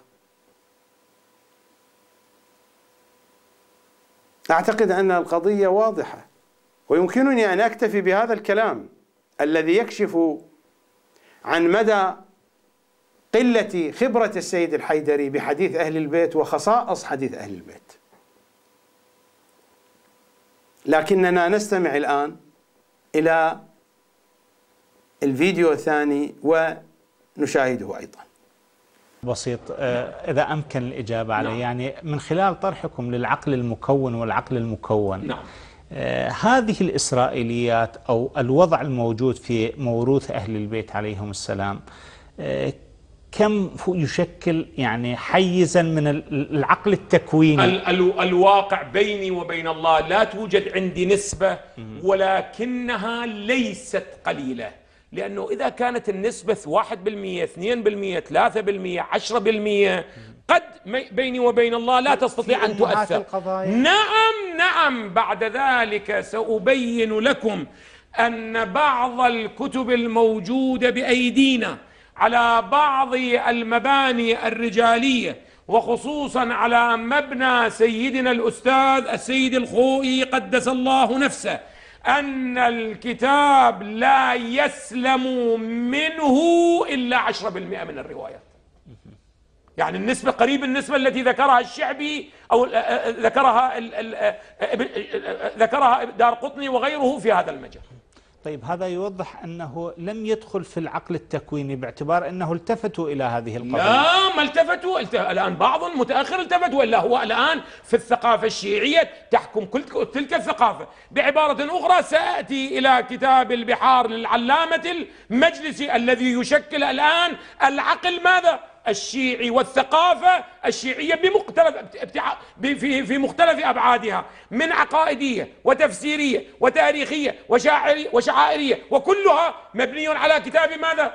بحار الأنوار. وسنقف عند هذا الكتاب في الليالي القادمة لنرى على بعض المباني أي مقدار يسلم من هذا الكتاب. إذن القضية ليست قضية، لو كانت قضية 1%، 3%، 4%، واقعا ما كانت تستحق أن أقف ماذا عندها، ولكنها تشكل ماذا؟ منظومة وظاهرة قوية في الموروث الروائي الشيعي. شاهدتم واستمعتم إلى حديث السيد الحيدري، والذي يؤيد ما بدأت به كلامي. هو رجع إلى منهج السيد الخوئي وقال بأنه حسب منهج السيد الخوئي إن بعض كتبنا الحديثية لا يصح منها إلا 10%، وهذا هو الذي أقوله دائما. وقلت بأن منهج السيد الحيدري هو نفس منهج السيد الخوئي، النتيجة واحدة، نفس الطريقة التي كان يتحدث بها السيد محمد حسين فضل الله، نفس الطريقة التي يتحدث بها الآخرون في مكاتبهم وفي بيوتهم داخل الحوزة العلمية، هي تضعيف وإلغاء النسبة الأكبر من حديث أهل البيت. هي هذه النتيجة. نحن ما سمعنا في حديث أهل البيت منهم عن وجود إسرائيليات. هذا الكلام ردده الشيخ الوائلي، ردده فضل الله، ردده كمال الحيدري، ردده. أهل البيت قالوا بأن في حديثنا ونحن تحدثناه بسبب التقية، بسبب أمور أخرى يشابه حديث المخالفين، هذا الحديث اتركوه لأن الصواب في خلافه. حذرونا من حديث المخالفين. في أيام الأئمة كان هناك من الغلاة يضعون الحديث، ولكن الأئمة نقوا الكتب الحديثية ونظفوها من حديث الغلاة.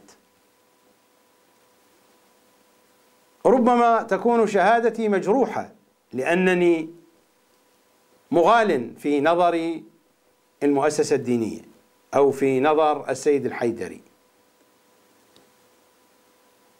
إنني ما رأيت حديث غلو في كل أحاديث أهل البيت، رأيت أحاديث كثيرة توافق المخالفين، أما أنني ما رأيت إلى الآن بحسب عقيدتي ولا حديث واحد غلو.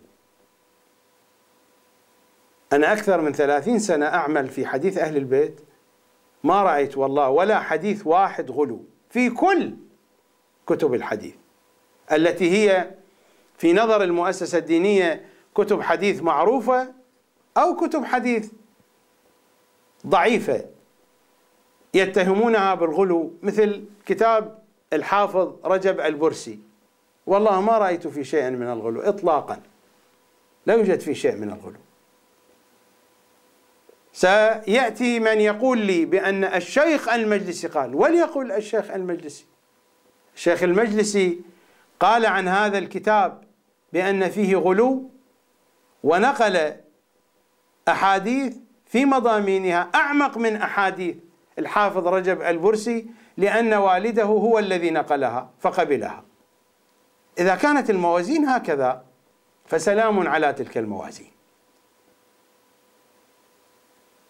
وهذه هي القضية إذا كنا نحترم عالما معينا نقبل حديثه، إذا كنا لا نحترمه لا نقبل حديثه. هذه القضية موجودة على طول الخط، تلبس بلباس علمي وتوضع بين أيدي الناس. النتيجة ما هي؟ النتيجة هي حرب شعواء على حديث أهل البيت. يوميا يخرج إلينا أحد يمزق حديث أهل البيت صلوات الله وسلامه عليهم أجمعين. أنا أعتقد هذه القياسات والأرقام طبيعية منطقية، من جهة أن الحديث المنقول بالمعنى 99%، هذا الحديث المنقول بالمعنى هذا جيد. ومن جهة أن في كتب الحديث 10% صحيح،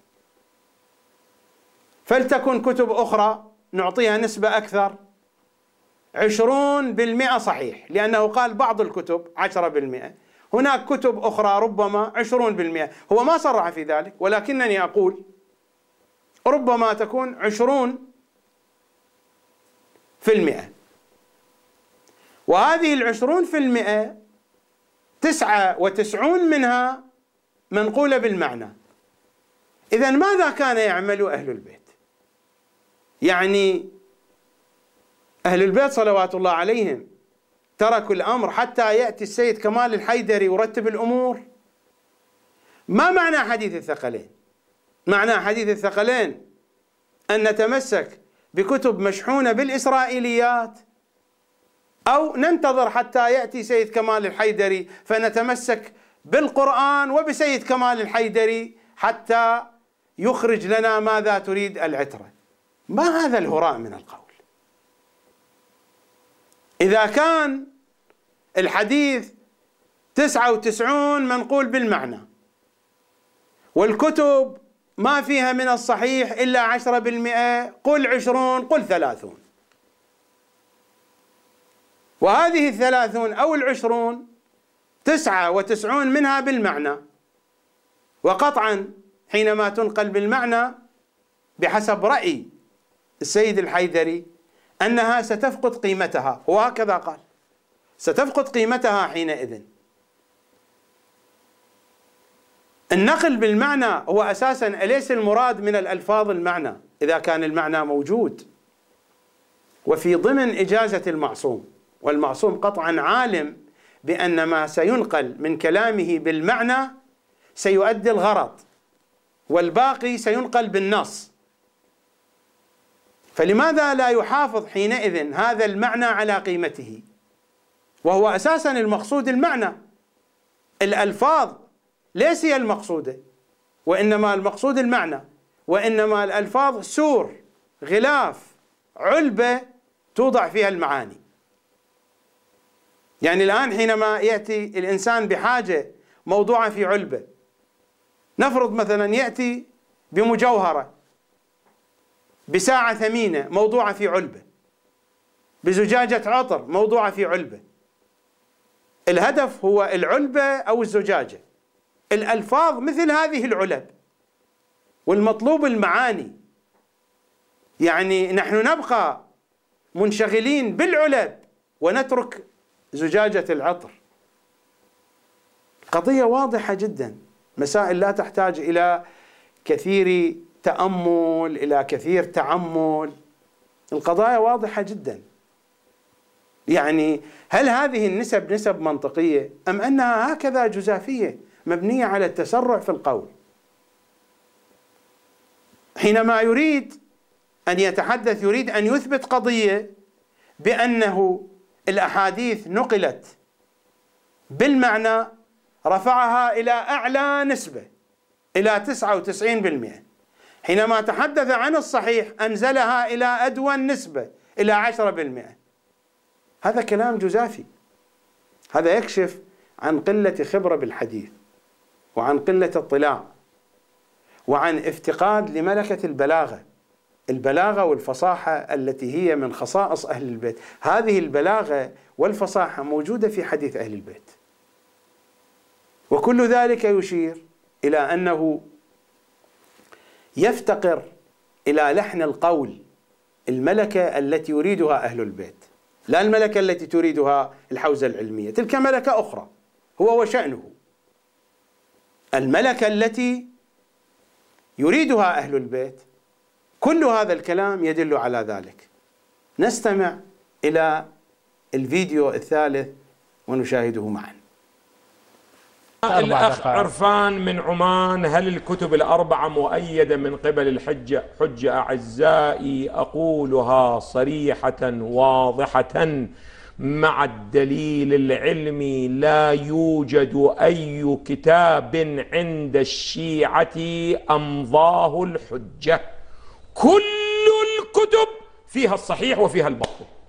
لا يوجد لا الأصول 400 ولا الكتب 4 ولا الكافي كاف لشيعتنا، فكله هذا الكلام لا أصل له، ولا يوجد عندنا أي كتاب من الموروث الموجود بأيدينا عرض على الحجة وأيده وقال كل ما فيه صحيح. وأتحدى أي واحد أن يأتي بدليل واحد أن كتاب حتى أصول الكافي، فضلا عن أصول 400.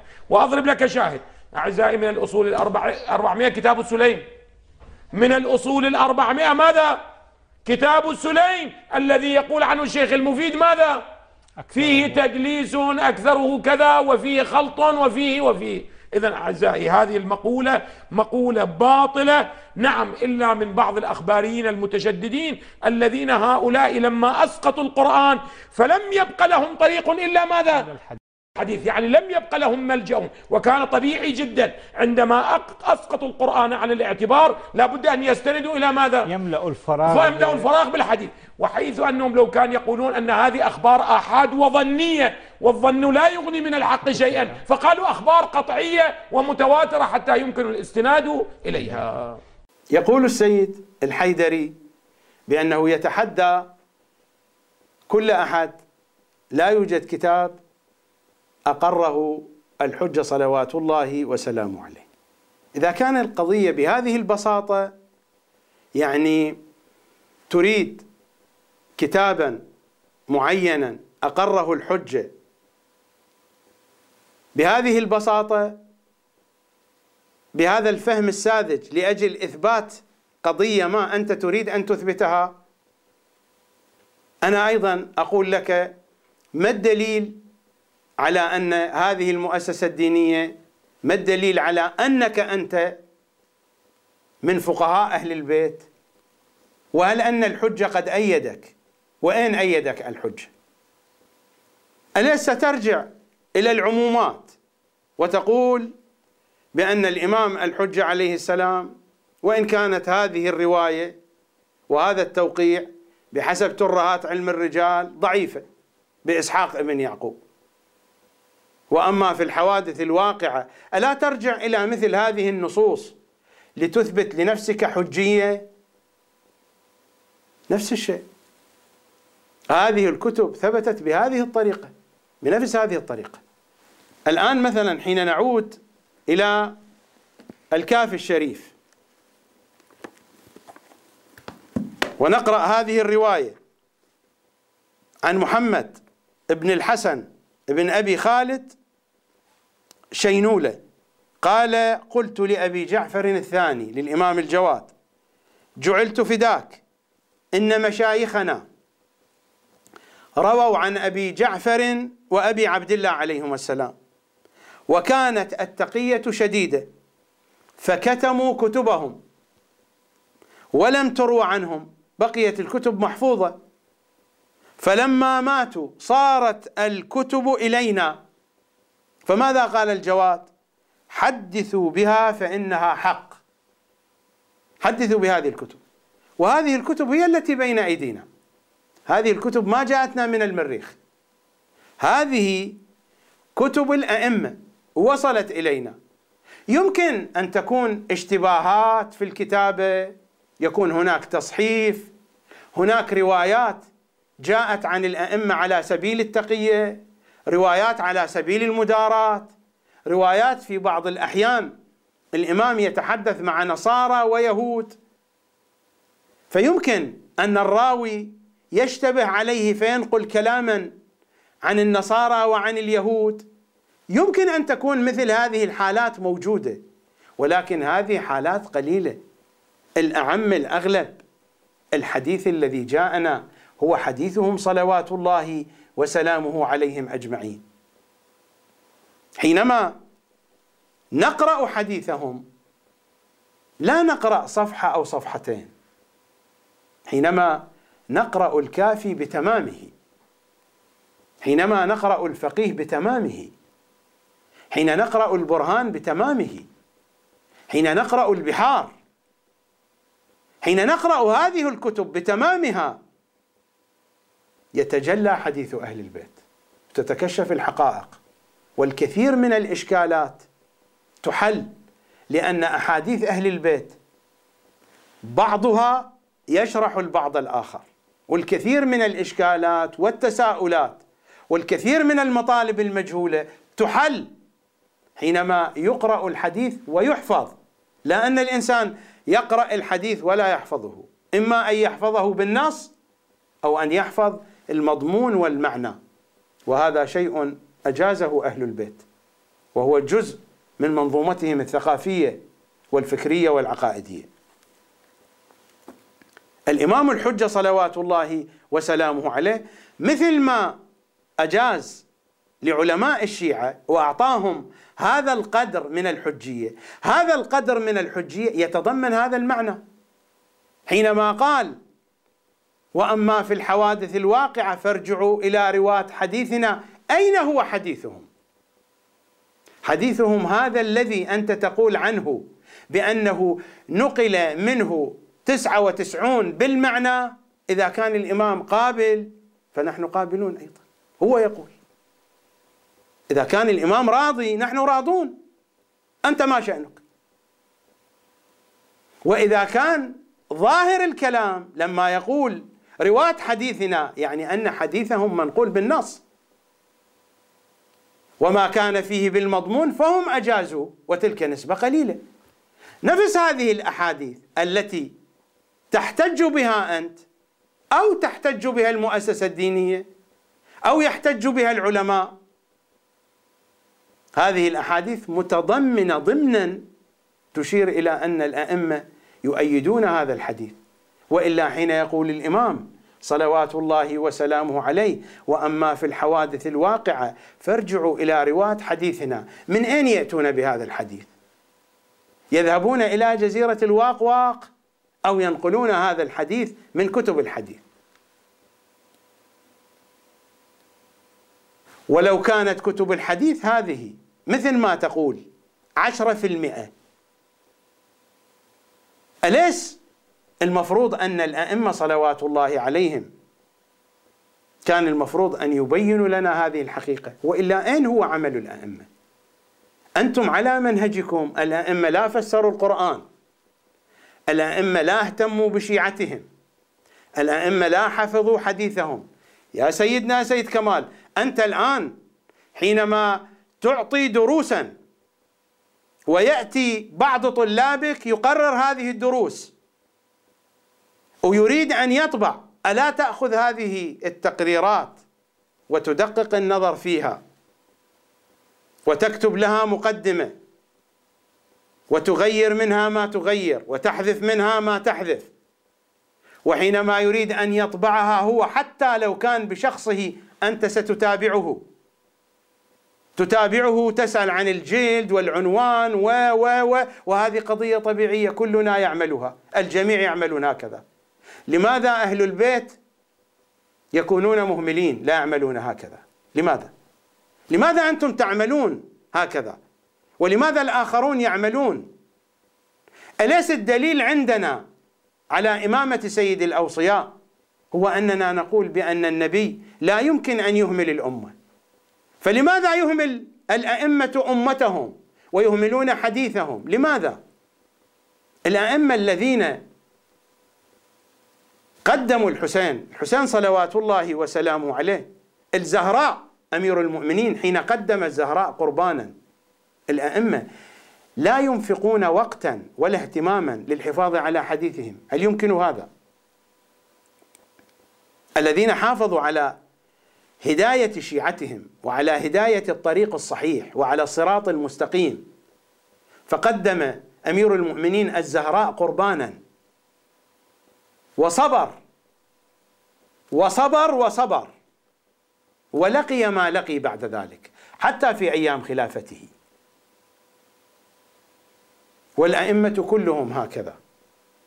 هل يعقل أن هؤلاء صلوات الله عليهم لا يرسمون برنامجا لحفظ حديثهم ويتركون هذا حتى يأتي سيد كمال الحيدري ويحافظ لنا على الحديث ويرسم لنا برنامجا؟ مع ذلك أقول يا سيدنا الفاضل، لو استطعت أن تأخذ من كلمات أمير المؤمنين، دعني من 27,000 كلمة من الكلمات القصار في نهج البلاغة، الباب الأخير من نهج البلاغة فيه ما يقرب من 400 كلمة أو ربما أكثر من الكلمات القصار، خذ منها 50 كلمة وصغها لنا بتعبيرك ولك سنة كاملة، ونعرض ذلك على بلغاء من النصارى، من اليهود، من أي أمة، لا من الشيعة ولا من السنة، ونقول لهم هذا كلام كتبه أحد الأدباء وهذا كلام آخر كتبه أديب آخر، فانظروا هل هناك مقاربة فيما بينهما من الجهة المعنوية ومن الجهة اللفظية. إذا استطعت ذلك فإن نظريتك صحيحة، إذا ما استطعت سيدنا فإن نظريتك لا قيمة لها أبدا.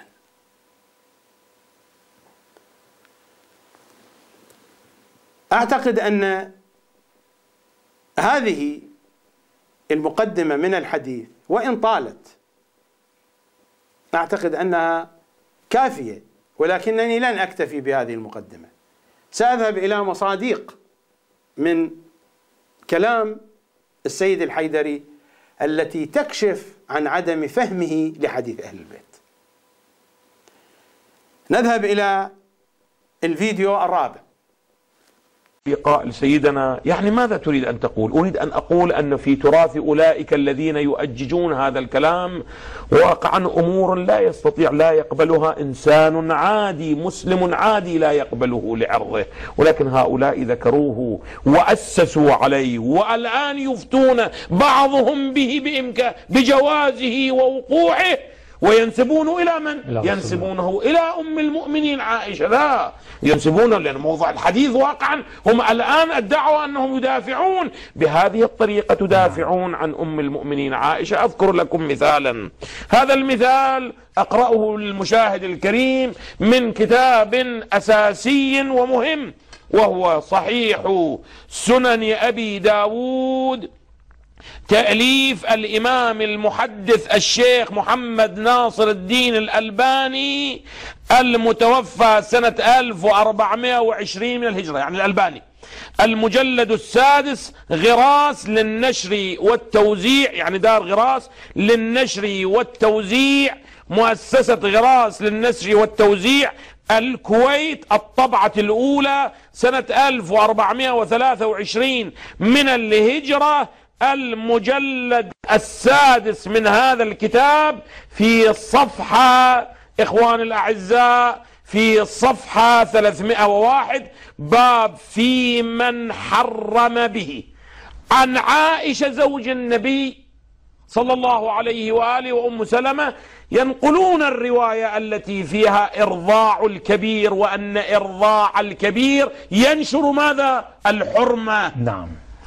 يقول: فبذلك كانت عائشة تأمر بنات أخواتها وبنات إخوتها أن يرضعن وهم كبار، يعني عمر 20 سنة 30 سنة، شاب تراه في الشارع ترضعه، وعائشة ترغب في أن ذلك الشاب ماذا؟ طبعا يكون 20 عام أو دون 20 أو أكثر من 20 بسنة أو سنتين، يعني شاب في مقتبل ماذا؟ العمر. هؤلاء ينسبون إلى عائشة أنها كانت تأمر بنات أخواتها وبنات إخوتها أن يرضعن منه الشباب في الشارع، يرضعن نعم. أن يرضعن من أحبت عائشة أن يراها ويدخل عليها بغير حجابات. تصير خالته نعم. أمه تكون، لا أمه تكون نعم. خالته أحسنتم، تكون خالته نعم. تكون خالته أحسنتم. أن يراها ويدخل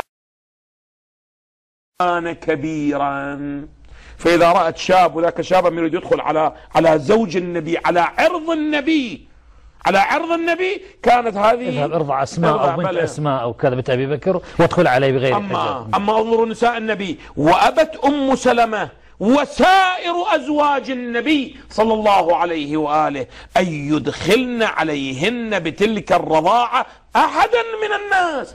هذا عرض النبي، هذه أمانة النبي، وأنتم تعتقدون أن هذه زوجه في الدنيا والآخرة. نعم، ويرونها مزيا فرعيا. وكأن أيها المؤمنون يوجد أحد منكم يسمح لامرأته أن تفعل ذلك، وهو أن تذهب إلى الشارع فمن أعجبها من الشباب تقول لأختها أو لبنات أختها ارضعن هذا الشاب وهو كبير حتى يدخل عليه. هذا منطق بني أمية، هذا الذي أنا قلت. وإلا نحن نعتقد الروايات موضوعة، يكون في علم المشاهد الكريم، نحن نعتقد أن هذه روايات من وضع الأمويين. نعم. ونبرئ عائشة من مثل هذه الأمور والسفاهات والتفاهات. استمعتم وشاهدتم سماحة السيد الحيدري وهو يصر على أن أحاديث عائشة ليست من عائشة، وإنما هي أحاديث أموية. وأحاديث عائشة لا تحتاج إلى فهم معقد. تتذكرون المقدمة، قلت هناك نصوص بسيطة تحتاج إلى فهم بسيط. أحاديث عائشة بسيطة لأنها أحاديث وصفية. فإذا كان السيد الحيدري لا يمتلك القدرة على فهم اللحن العائشي، وهذا أدل دليل على ذلك. نحن إذا رجعنا إلى أحاديث عائشة في كتب القوم بحسب ما يقوله الذهبي وغيره، عائشة أحاديثها تصل ربما إلى أكثر من 2000، ربما تصل إلى 2210 أحاديث، ربما أكثر من ذلك، تتجاوز أحاديثها 2000. هناك مجموعة كبيرة من هذه الأحاديث التي ينقلونها عن عائشة تحمل هذا اللحن. هم قد اعترضوا عليه، من المتصلين اعترضوا عليه في هذا البرنامج، في هذه الحلقة أو في غيرها، اعترضوا عليه، قالوا له: ما شأنك أنت؟ هذه الأحاديث أحاديث عائشة ونحن نعرفها وهي صحيحة، وهو يصر على أن هذه الأحاديث من بني أمية. على أي أساس؟ لا أنت بالخبير بأحاديثهم، أنت تطالع تقرأ، ولا أنت تمتلك القدرة الدقيقة بحيث عندك معلومات لا يمتلكها شخص آخر تشخص هذا الحديث لم يكن لعائشة. نحن نأتي فنقرأ الأحاديث عموما، أحاديث عائشة، فنجد أن لحنا واحدا موجود في هذه الأحاديث، مثل ما نأتي فنقرأ شاعرا من الشعراء فنستكشف الأسلوب الذي يكتب به شعره، وحينئذ نستطيع أن نشخص أشعاره ونشخص خصوصياته. حينما نأتي فنقرأ أحاديث عائشة، هذه أحاديث إرضاع الكبير، واضح اللحن العائشي فيها، ولكن السيد عاجز عن إدراك اللحن العائشي. ومن شرائط الفقاهة عند أهل البيت أن ندرك لحن المخالفين، وإلا كيف نعرف بأن الصواب في خلافهم؟ وإدراك اللحن يحتاج إلى إدراك المضمون وإدراك الأسلوب اللفظي. على سبيل المثال، هذا صحيح البخاري، طبعة دار صادر، ربما طبعات مختلفة، كتاب الغسل، باب الغسل بالصاع ونحوه. نأخذ أمثلة من أحاديث عائشة وأسأل المشاهد، إذا المشاهد يسمع هذه الأحاديث سيعرف اللحن ولو بشكل سطحي.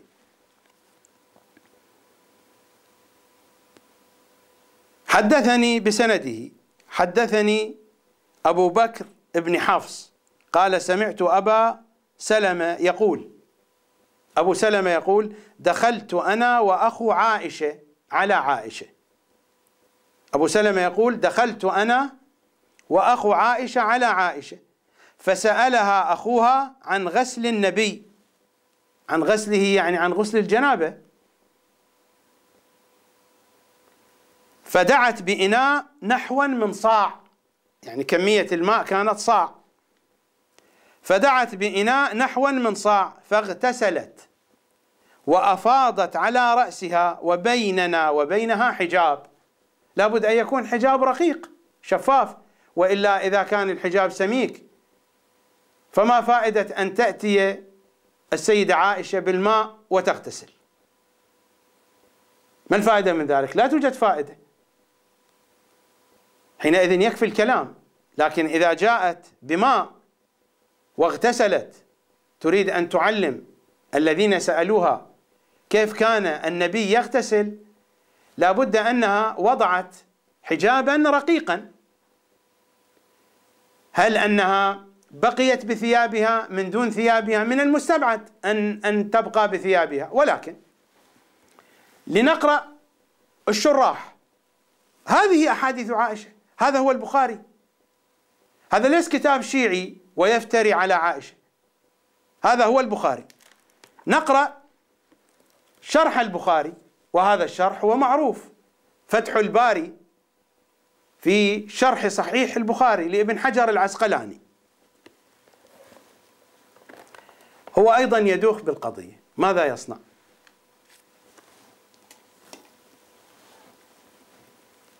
لما يصل أخو عائشة، أبو سلمة قال دخلت أنا وأخو عائشة. أخو عائشة قد تكون القضية مقبولة أنها تغتسل أمامه، أما هذا الغريب كيف؟ قالوا بأن هذا أدار وجهه إلى الحائط، وكان أخو عائشة يرى ذلك ويصف له. إذا لم تتحقق الفائدة. من البداية يمكن أن تصف عائشة القضية بلسانها، ولكن ما شأننا نحن بذلك. نقرأ ماذا قال العسقلاني. قوله وأخو عائشة، من هو هذا أخو عائشة؟ عدة احتمالات، إما عبد الرحمن ابن أبي بكر الصديق، هذا احتمال. احتمال الثاني أخوها لأمها أم رومان، وهو الطفيل ابن عبد الله. احتمال الثالث أخوها من الرضاعة. احتمال الرابع أنه عبد الله ابن يزيد، كأنه كان أخا لها من الرضاعة، أكثر من أخ لها.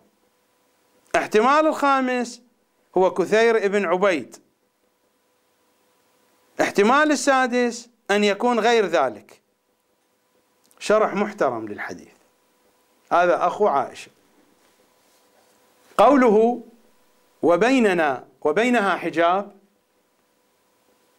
قال القاضي عياض ظاهره أنهما رأيا عملها في رأسها وأعالي جسدها مما يحل نظره للمحرم، لأنها خالة أبي سلمة من الرضاع، أرضعته أختها أم كلثوم، وإنما سترت أسافل بدنها مما لا يحل للمحرم النظر إليه.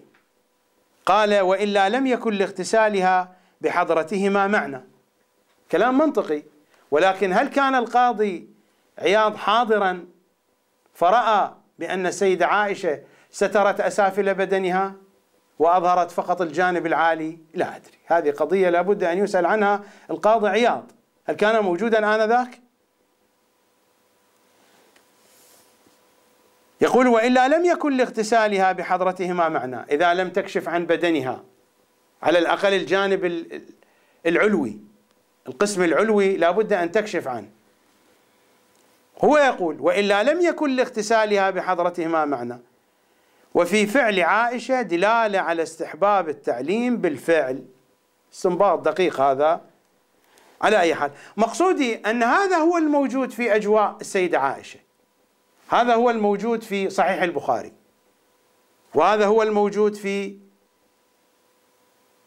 شرح صحيح البخاري، صحيح مسلم نفس الشيء، وهكذا في كل جوامع حديثهم. هذه قضية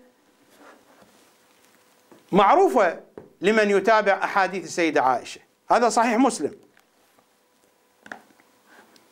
صحيح مسلم هذه الطبعة طبعة دار صادر، لكن ربما غير متوفرة لديكم. اذهبوا إلى باب نسخ الماء من الماء ووجوب الغسل بالتقاء الختانين، آخر حديث في الباب، عن أم كلثوم عن عائشة زوج النبي صلى الله عليه وآله، مكتوب صلى الله عليه وسلم، قالت إن رجلا سأل رسول الله عن الرجل يجامع أهله ثم يكسل، هل عليه ماء الغسل؟ ثم يكسل يعني لا يقذف، هذا المراد. وعائشة جالسة، فقال رسول الله إني لأفعل ذلك أنا وهذه ثم نغتسل. نحن لا نقول بأن هذه المضامين صحيحة، ولكن هذه أحاديث عائشة. ليس من المعقول أن رسول الله يجلس وتجلس بجانبه عائشة ويأتي الرجال فيسألون ويجيب بهذه الطريقة. أسفل الناس لا يفعل هذا، ولكن هذه أحاديث عائشة. عائشة هكذا تتحدث، ماذا نصنع؟ عائشة تتحدث هكذا، وكتب القوم تقول هكذا. عندنا مثل عراقي يقولون المرقة أحر من الجدر. يا سيدنا هذه الأحاديث ثابتة عندهم وأحاديث معروفة، واللحن العائشي واضح فيها، لكن هذا الكلام يكشف عن أنك تتحدث هكذا. أنت بنيت فكرة، وهو أنك تريد أن تقول بأن المشكلة جاءتنا من بني أمية، وهذه النظرية موجودة. هذه النظرية تبناها السيد البروجردي وانتشرت، والحال أن حديث أهل البيت يقول بأن المشكلة من السقيفة، بل أكثر من ذلك من الصحيفة. قتل الحسين صلوات الله وسلامه عليه متى؟ يوم كتب الكتاب، يوم كتبت الصحيفة، هكذا قالوا. أما هذا حرف للحقائق. أنت عندك فكرة، عندك نظرية، تريد أن تلقي باللوم على الأمويين، فعلى أساس هذه النظرية تأتي وتتحدث. هذا خلاف التحقيق. الأسلوب التحقيقي مع النصوص أن تأتي فتدرس النصوص عموما وتعرف خصائص المتكلم، فهل تجد نفسه في هذا الكلام أو لا؟ هل تجد لحنه، اللحن العائشي واضح في هذه الأحاديث؟ هذا يدل على أنك أولا لا تعرف أسلوب التحقيق العلمي الرصين، وثانيا أنك تفتقر إلى معرفة اللحن العائشي ومعرفة لحن الكلام في كل نوع من أنواع النصوص. وهذه القضية تتجلى أكثر في الفيديو الخامس. الأنوار للعلم العلامة محمد باقر المجلسي، مؤسسة الوفاء، بيروت، لبنان.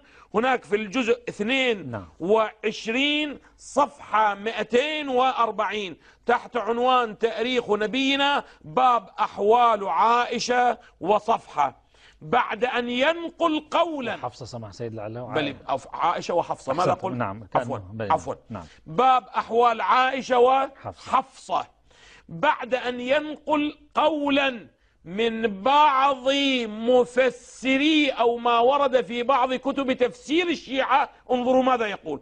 يقول: فيه شناعة شديدة وغرابة عجيبة، نستبعد صدور مثله عن شيخنا علي بن إبراهيم صاحب تفسير القمي، نعم. بل نظن قريبا أنه من زيادات غيره، لأنه واقعا هذا التفسير المعروف بتفسير القمي نعم. لم يثبت أن كل ما فيه منسوب ماذا إلى القمي، لأن التفسير الموجود ليس بتمامه منه قدس سره.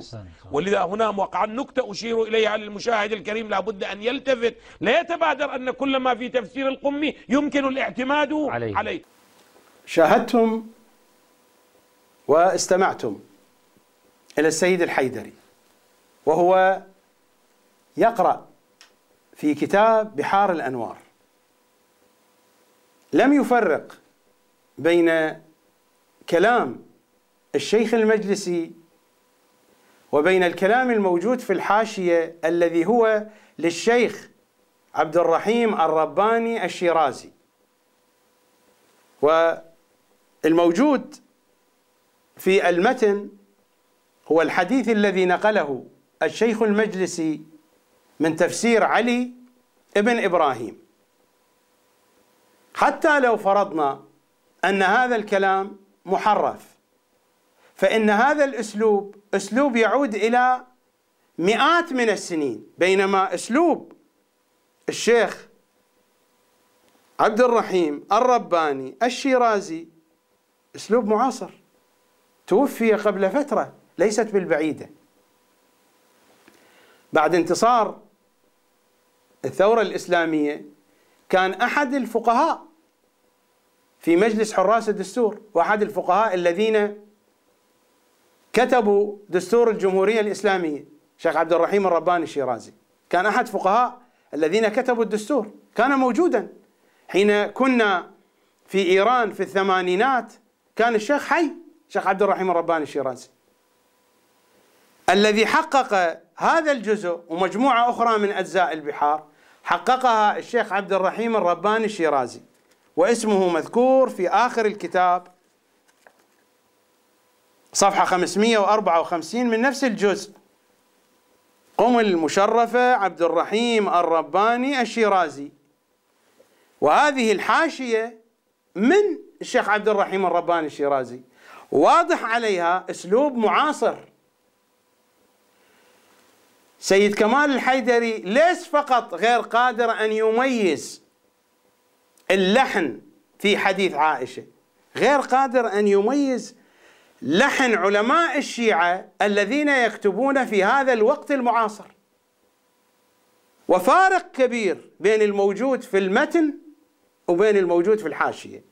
ونسب الحاشية إلى الشيخ المجلسي، والحاشية من أولها إلى آخرها التي قرأها على مسامعكم ليست للشيخ المجلسي، هذه الحاشية للشيخ عبد الرحيم الرباني الشيرازي. الشيخ المجلسي علق في الصفحة الثانية على قبول الخبر.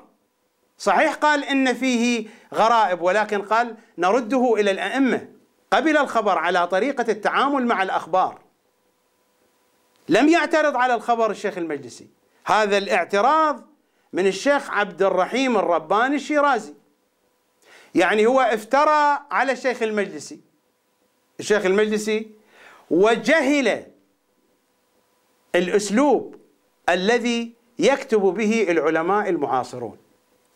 هل أن شخصا بهذه القدرة يستطيع أن يحكم على حديث أهل البيت ويحكم ويقول إن 99%؟ هذا كلام جزافي. أنا قلت من البداية هذا تسرع. أعتقد أن هذه القضية لا تحتاج إلى تعليق كثير، فقط ملاحظة واحدة. النص الذي ذكره الشيخ المجلسي في بحار الأنوار كامل، الذي يتحدث فيه عن واقعة السيدة عائشة في طريق البصرة. الآن الطبعة الموجودة طبعة تفسير القمي مؤسسة الأعلمي. إذا نذهب إلى نفس المكان نجد أن كلمة البصرة حذفت ووضعت محلها نقاط، وهذا الأمر لا يفعله المخالفون، هذا الأمر يفعله منا ممن يعيشون بيننا. لماذا رفعت كلمة البصرة؟ حتى تضيع القصة، تضيع الواقعة، وإلا المجلسي هو نقلها من تفسير القمي، والقصة الموجودة عند المجلسي كاملة. لذلك أحببت أن أنبه إلى هذه القضية، أن هذا المرض مستمر معنا.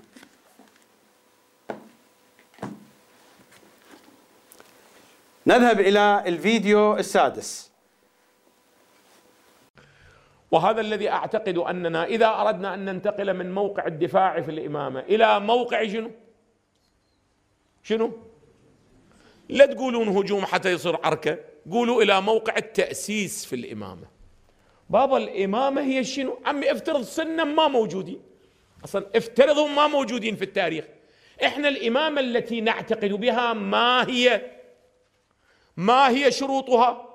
ما هي موانعها؟ ما هي مستلزماتها؟ ما هي مسؤولياتها؟ هل هي مستمرة أو منقطعة؟ ما هي 10 15 سؤال، هذا وين أجبنا عنهن نحن؟ أنتم الآن كطلبة بيني وبين الله، أنا لو أسألكم ما هي مواصفاتها، ما هي موانعها، ما هي مسؤولياتها، ما هي وما لم تنحل هذه المسائل لا يمكن أن تحل مسألة الإمام الثاني عشر سلام الله عليه. لأنه على علم الكلام المتعارف عندنا يعرف الإمام أنه يهدي الناس حتى لا يصير اختلاف في الأمة، حتى كذا كذا، مو شكل. وبيني وبين الله الآن صار له 1150 سنة غائب، ده يقوم بهذا الدور لما يقوم لو ما يقوم. ليش خايف ما تجاوب؟ ما يقوم لو يقوم. أحسنتم. لا شنو فائدة وجود؟ أنت شو تسوي؟ تقول ها فلان ضاع بالصحراء لقى جاب الأمة. بينك وبين الله يا هاي الإمامة بشرف. شنو هو مؤسسة خيرية حتى واحد يضيع يلقوه يجيبوه مولانا؟ لو فلان كان مريض واحد دق عليه الباب وطاش قيد، قال الحجة سلام الله عليه. هو أدري الحجة شنو؟ بس هذا فقير كان مو بشيعته اكو 30% فوق رأسه، بس قلبه احترق على هذا الشيعي. بينك وبين الله هذا منطق يمكن أن تخرج به إلى الآخرين أنت. ولذا أنت اقرأ الكتب المفصلة الآن، قصص شنو؟ البغدادي التقى، وشيخ عباس التقى، وشيخ عبود التقى، وشيخ محسن التقى، وشيخ تحسين التقى. وشنو صار مولانا؟ بيني وبين الله لو قضايا شخصية، لو قصص، لو خرافات، لو بدع، طبعا هاي فتوى أقولها، أني لن أعتقد أنه التقى بالإمام أحد في عصر الغيبة الكبرى والسلام. مغلق عندها. تقول لي سيدنا ابن طاووس شو تسوي بحر العلوم؟ أقول في وحدك وحدة أجاوبين في محل، بس الفتوى أقول لك إياها حتى ترتاح مولا. لن يلتقي به أحد وما التقى به أحد لأنه كذا وكذا، خلاص. قني أعزائي في عنوان ذكر التوقيعات الواردة عنه عليه أفضل الصلاة والسلام رقم 44.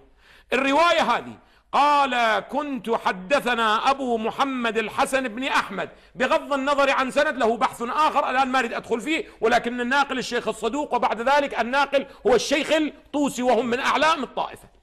قال: كنت بمدينة السلام في السنة التي توفي فيها الشيخ علي بن محمد السمري، فحضرته قبل وفاته وهو النائب الرابع بأيام، فأخرج إلى الناس توقيعا. ما معنى توقيع؟ يعني رسالة من الإمام موقعة بتوقيع خاص من الإمام.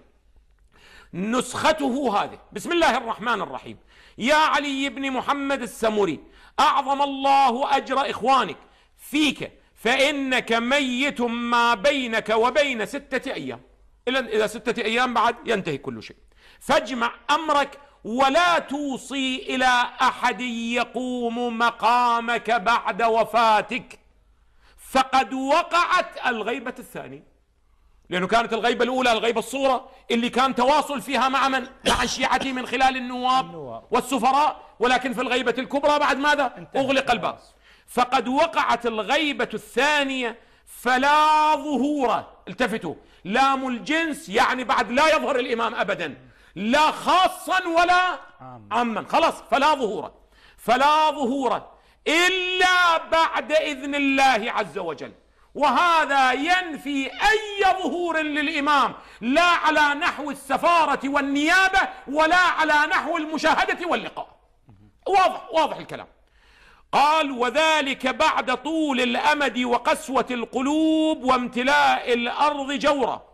وسيأتي محل الشاهد الآن، يؤكد الإمام: يا ابن رسول الله، لا ظهور يعني لا ظهور عامة فقط، يعني يكون لك ظهور خاص، تلتقي بالبعض، تجلس مع البعض، تجلس على دكة بعض الدكاكين، تتغدى مع البعض، تتعشى مع البعض، توجه البعض، تعلم البعض أدعية وغير ذلك من القضايا التي هي صارت أقاصيص، ولكن مع الأسف أقاصيص ثابتة في الذهنية الشيعية، وسيتضح بأنها حكايات وقصص أقرب منها إلى الواقع. التفتوا لي أعزائي.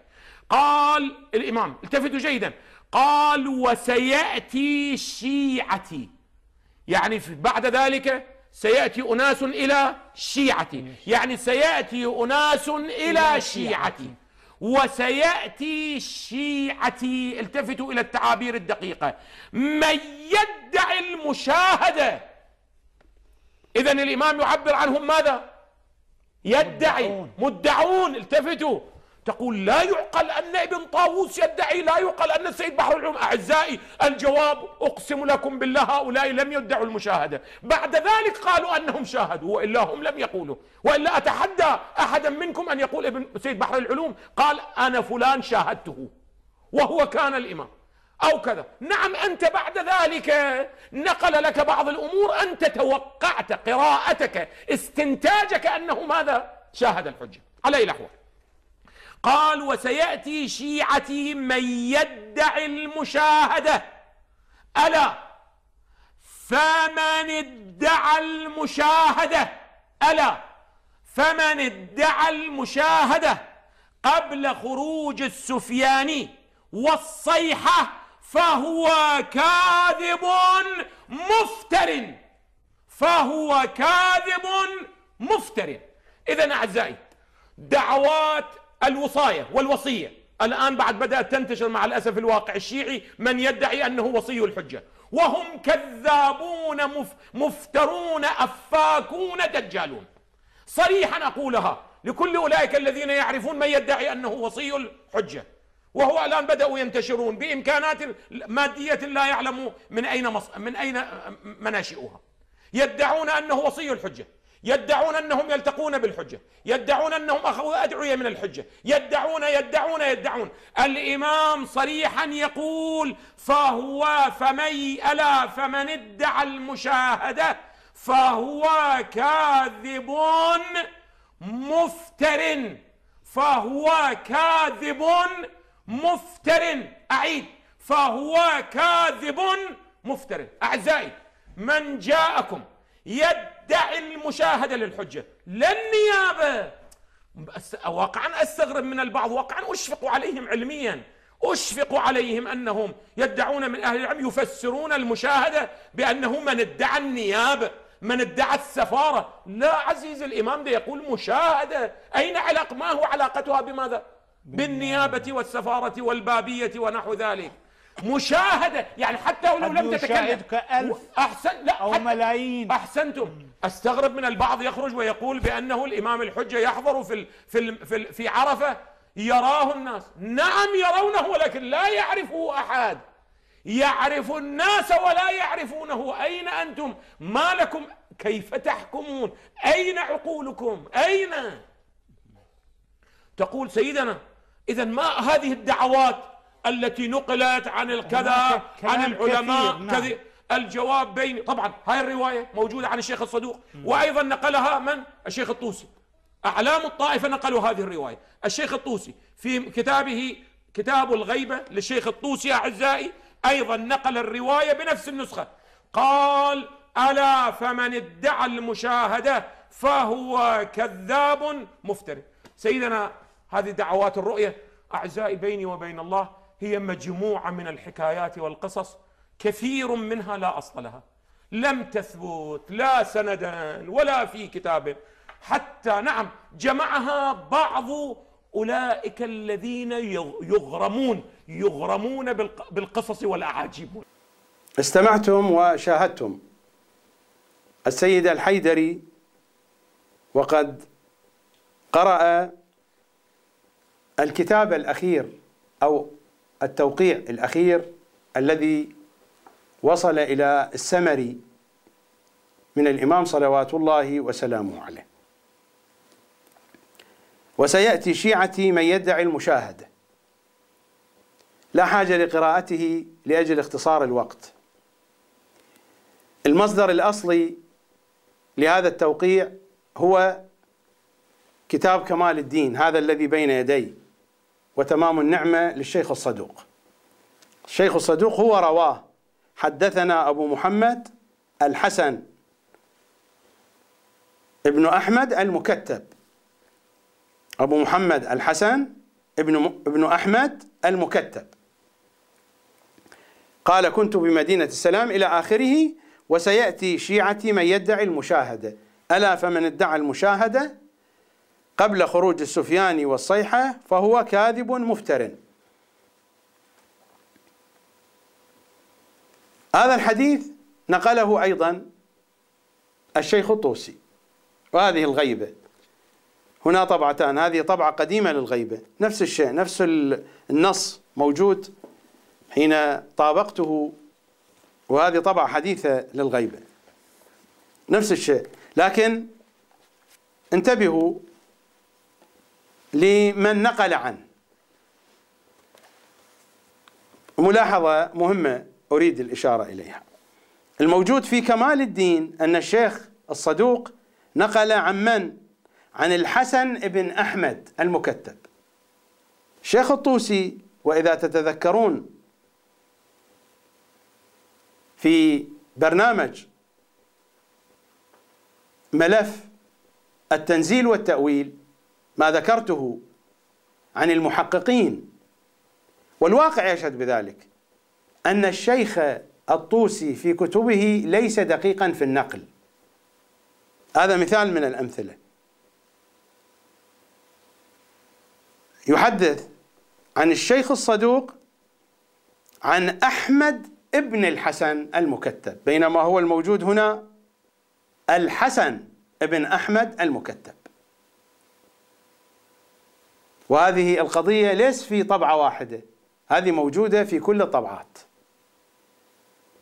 قضية ليست مهمة بالنسبة لي، ولكنني أشير إلى عدم الدقة في هذه القضية، وهذا يقودني إلى علم الرجال وكيف يتم ضبط الأسماء ونقل الرواة والحديث عنهم. لنذهب إلى كتب الرجال. هذا أمامي قاموس الرجال. الحسن بن أحمد المكتب ماذا قال؟ قال روى الإكمال في توقيعاته عنه مترحما عليه. لا يوجد ترحم هنا في الكتاب، هذا هو الإكمال. هذه المعلومة من أين نقلها؟ ربما نسخة ثانية، كلام غير دقيق، لأن الترحم عندهم فيه إشارة إلى المديح، يمدح، يعني أن الشيخ الصدوق مثلا يروي عن شخص ويترحم عليه، هذا يكشف عن أن هذا الشخص من مشايخ الصدوق، والترحم عليه يشير إلى فضله. فيستفاد منه على سبيل قرائن التوثيق والمدح في علم الرجال. لكنني أريد أن أقول بأنه هنا قال روى الإكمال في توقيعاته عنه مترحما عليه. إن كان العبارة فيها عجمة، روى الإكمال، من هو الإكمال؟ هو الذي روى الشيخ الصدوق في الإكمال. على أي حال ربما سقطت روى في الإكمال، ولكن هذه العجمة موجودة في كل كتبنا. روى الإكمال في توقيعاته عن مترحما عليه، لا يوجد ترحم. نذهب إلى معجم رجال الحديث سيد الخوئي. أبو محمد من مشايخ الصدوق ترحم عليه، لا يوجد ترحم. أيضا نقل الترحم. بمن نثق؟ بالمصدر الأصلي أو بكتب الرجال؟ المصدر الأصلي لا يوجد فيه ترحم، لا موجود ترحم لا في رواية الطوسي ولا في رواية الصدوق. هذا يثير الشك.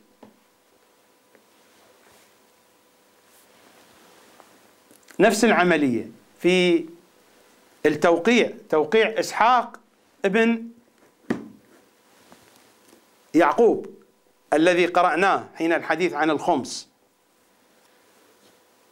ما هو الموجود في كمال الدين المصدر الأصلي؟ عن إسحاق ابن يعقوب وانتهى، ونهاية التوقيع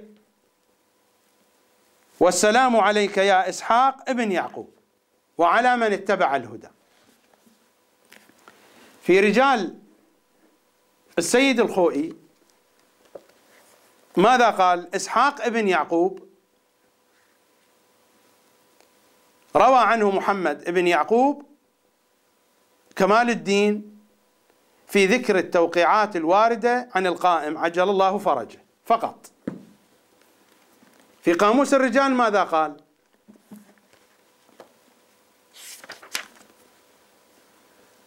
قال وهو أخو الكليني. من أين جاء بهذه المعلومة؟ لا ندري، ربما وهو أخو الكليني. وفي خبر الإكمال والسلام عليك يا إسحاق ابن يعقوب الكليني، ما موجود في كتاب كمال الدين هذا الكلام. في البداية مكتوب عن إسحاق ابن يعقوب، وفي الأخير والسلام عليك يا إسحاق ابن يعقوب بدون الكليني. قد يكون في النسخ، قد يكون نقلها عن كتب أخرى. ومثل هذه الاختلافات يواجهها المحقق والمراجع والمتتبع دائما. هذا الذي يدفعني إلى التشكيك بالكتب الرجالية. مثل هذه الأمور كتب الرجال عندنا مشحونة شحنا.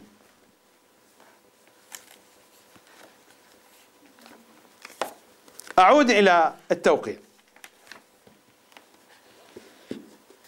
لاحظتم الشيخ الطوسي ينقل الاسم خطأ، أو لاحظتم ما موجود في معجم رجال السيد الخوئي وفي قاموس الرجال التستري محمد تقي التستري موجود كلام غير موجود في نسخة كمال الدين وتمام النعمة. وهذه النسخة التي بين يدي قد قورنت مع نسخ كثيرة جدا. فلو كان هناك في تلك النسخ العديدة التي حققوا عليها مثل هذه الكلمات لثبتوها في الحاشية. على أي حال قد تكون في نسخ أخرى لم تكن وصلت إلى أيديهم، هذا ممكن، ولكن كل ذلك يشير إلى أن الاعتماد على كتب الرجال والاعتماد على المعلومات الموجودة فيها لا يمكن أن يوصل إلى نتيجة علمية على الأقل محترمة، لا أقول حقيقية، على الأقل محترمة تتسم بالأصالة العلمية، بأصالة التحقيق. نحن والتوقيع، كيف تعامل علماء الشيعة مع هذا التوقيع؟ بالنسبة للسيد الحيدري هكذا تعامل. المراد من المشاهدة أن الشيعي يلتقي بالإمام ويراه ويعرفه، نفى هذه القضية جملة وتفصيلا. أصلا السيد كمال الحيدري يذهب إلى ما هو أبعد من ذلك، سيأتينا فيديو آخر. المشاهدة هكذا فهمها السيد الحيدري، هو أن الإنسان يرى الإمام الحجة، يلتقي بالإمام الحجة ويراه ويعرفه. هذه هي المشاهدة التي فهمها السيد كمال الحيدري ونفاها. لنرى العلماء ماذا قالوا عن هذه المشاهدة، وبعد ذلك نتتبع حديث أهل البيت وفق منهج لحن القول لنرى ماذا يخرج عندنا. إذا ذهبنا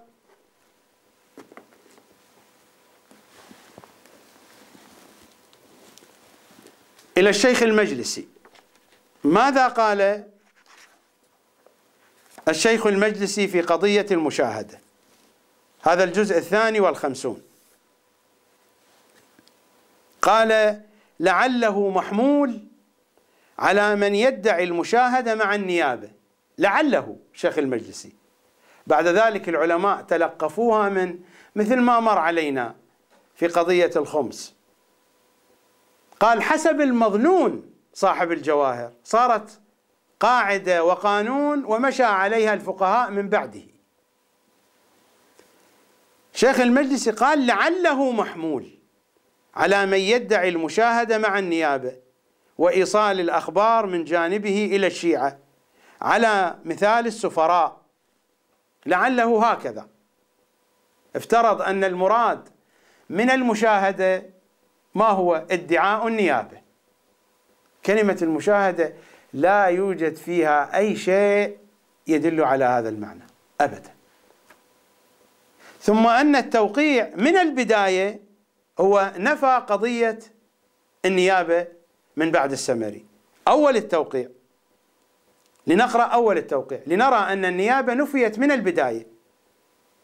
يا علي ابن محمد السمري، أعظم الله أجر إخوانك فيك، فإنك ميت ما بينك وبين 6 أيام، فاجمع أمرك ولا توصي إلى أحد يقوم مقامك بعد وفاتك. انتهت. هذه العبارة تنهي قضية النيابة والسفارة. فاجمع أمرك ولا توصي إلى أحد يقوم مقامك بعد وفاتك. هذا القسم الأول من الكتاب. انتهت النيابة، لا كلام مع النيابة إذن. وسيأتي شيعتي من يدعي المشاهدة، ألا فمن ادعى المشاهدة إلى آخر الكتاب فهو كاذب مفتر. إذن المشاهدة غير النيابة، لا من الجهة اللغوية أن المشاهدة لها علاقة بالنيابة، ولا من جهة منظومة الكتاب بكامله. القسم الأول من الكتاب نفى النيابة وانتهينا. إذن ما المراد من المشاهدة؟ لنذهب إلى السيد بحر العلوم. هذه الفوائد الرجالية في حديثه عن رسائل الشيخ المفيد.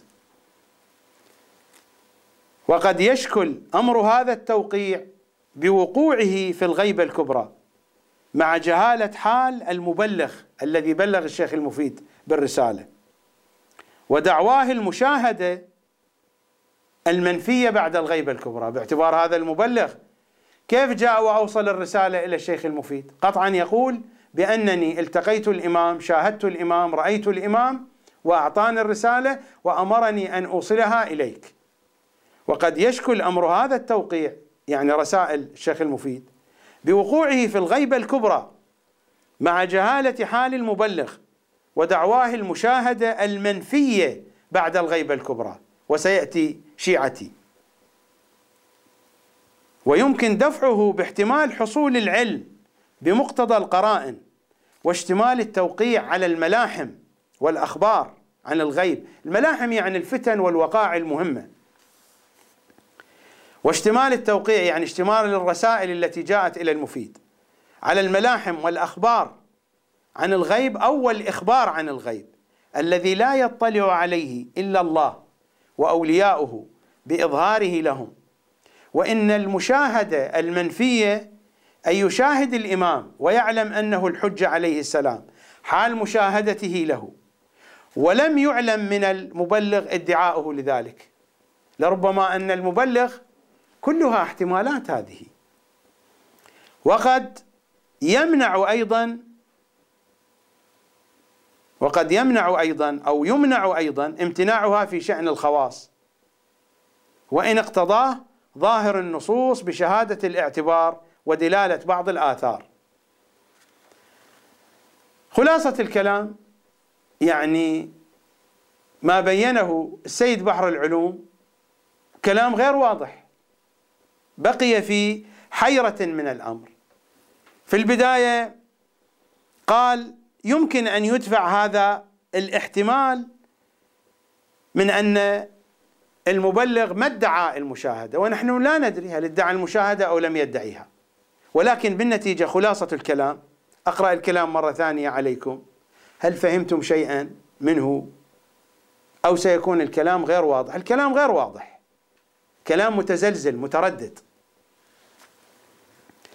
وقد يشكل أمر هذا التوقيع بوقوعه في الغيبة الكبرى مع جهالة حال المبلغ ودعواه المشاهدة المنفية بعد الغيبة الكبرى، ويمكن دفعه باحتمال حصول العلم بمقتضى القرائن واشتمال التوقيع على الملاحم والأخبار أو والإخبار عن الغيب الذي لا يطلع عليه إلا الله وأولياؤه بإظهاره لهم. وإن المشاهدة المنفية يعني في التوقيع أن يشاهد الإمام ويعلم أنه الحجة عليه السلام حال مشاهدته له، ولم يعلم من المبلغ ادعاؤه لذلك. من قال أن المراد من المشاهدة هي هذه فرضية افترضها السيد، من أن المشاهدة المنفية أن يشاهد الإمام ويعلم أنه الحجة. وقد يمنع أيضا امتناعها، وقد يمنع أيضا امتناعها في شأن الخواص، وإن اقتضاه ظاهر النصوص بشهادة الاعتبار ودلالة بعض الآثار.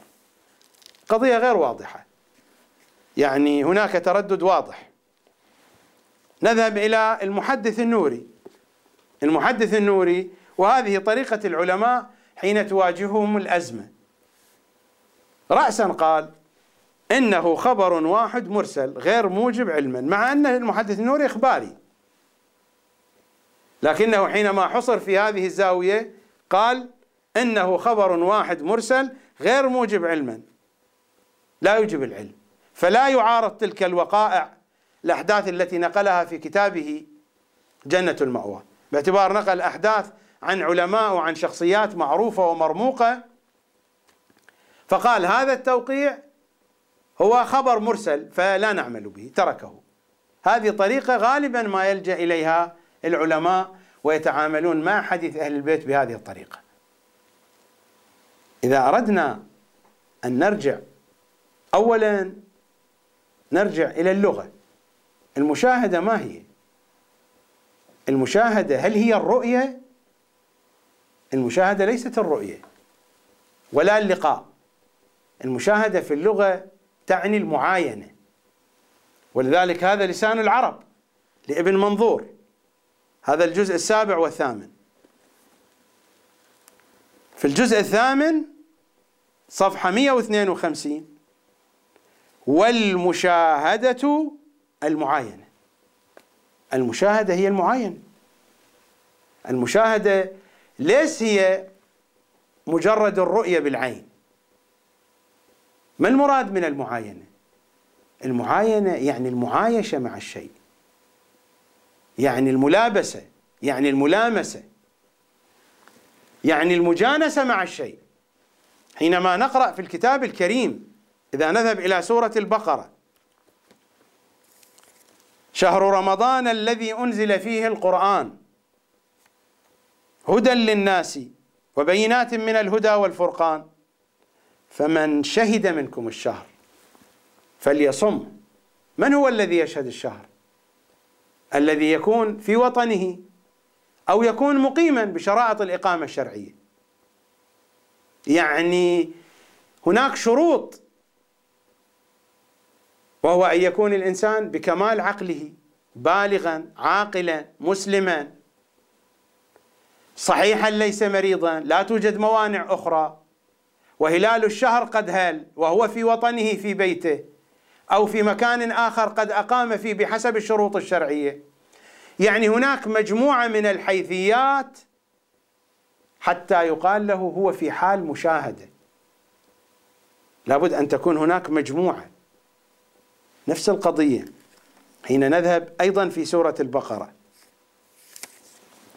في آية: يا أيها الذين آمنوا إذا تداينتم بدين إلى أجل مسمى فاكتبوه إلى أن يقول واستشهدوا شهيدين من رجالكم فإن لم يكونا رجلين فرجل وامرأتان إلى آخر الآية. استشهدوا شهيدين، يعني هذان الشاهدان يكونان حاضرين الواقعة. أي واقعة؟ واقعة المكاتبة، واقعة المداينة بكل تفاصيلها. لا بد من معايشة للواقع. المشاهدة هي المعاينة وليس الرؤية بالعين. الرؤية بالعين لا تسمى مشاهدة، ولو سميت بالمشاهدة تجوزا مسامحة. هذا هو لسان العرب: المشاهدة المعاينة، والمعاينة الملابسة للشيء. يعني مجموعة. حتى في المصطلح العرفاني حين يأتون إلى الكشف ماذا يقولون؟ يقولون أول درجة من درجات الكشف هي المكاشفة،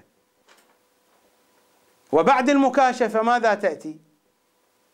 يسمونها الشهود، المشاهدة، وبعد المشاهدة تأتي المعاينة، لأن المعاينة أعلى درجات الكشف بحسب الاصطلاحات العرفانية. لكن في اللغة المعاينة هي المشاهدة. المعاينة عند العرفاء يعني أن العارف يكون جزءا من الوجود، جزءا من الواقع، جزءا مما عاينه، وهو فناؤه فيما عاين. أن العارف يفنى فيما عاينه. هذه المعاينة أعلى درجات الملابسة، أعلى درجات الملامسة.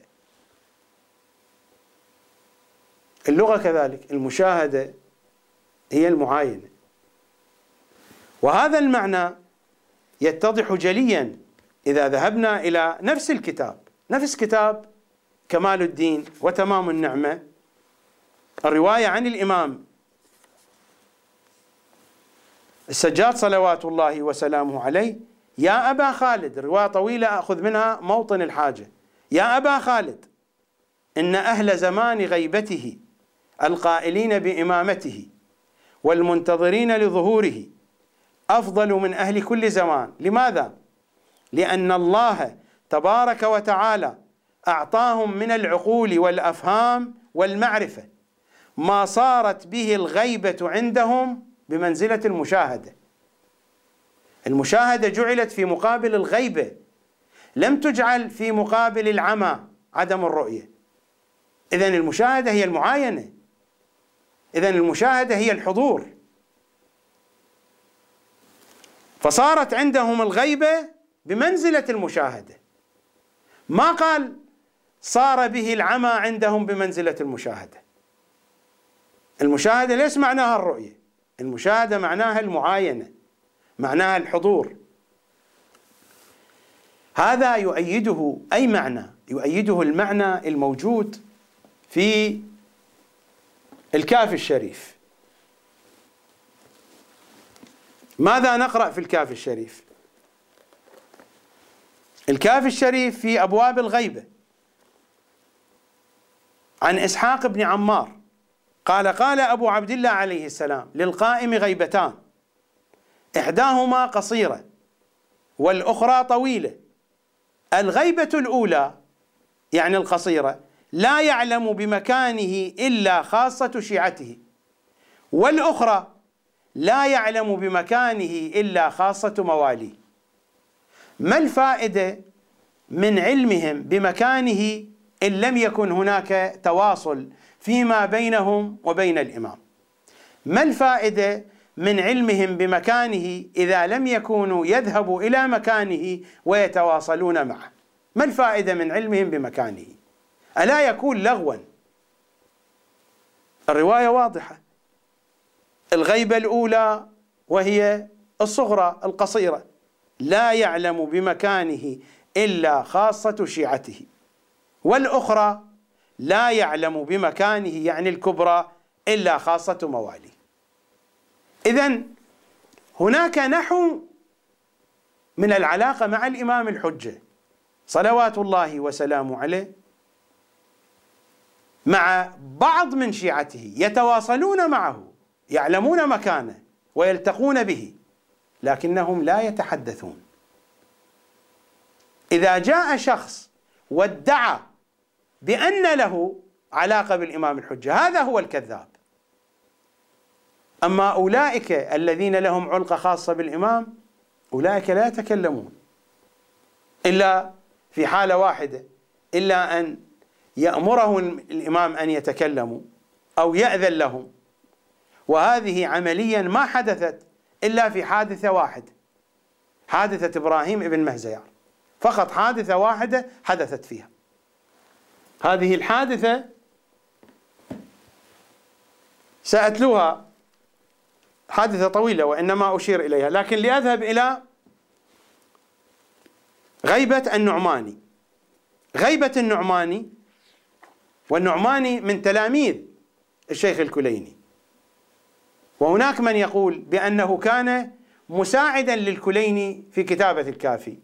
أنا لست متأكدا من هذه المعلومة، هو يروي كثيرا في كتابه عن الشيخ الكليني، لست متأكدا لأنني لا أملك دليلا على ذلك، مجرد قرائن قالها بعض الرجاليين.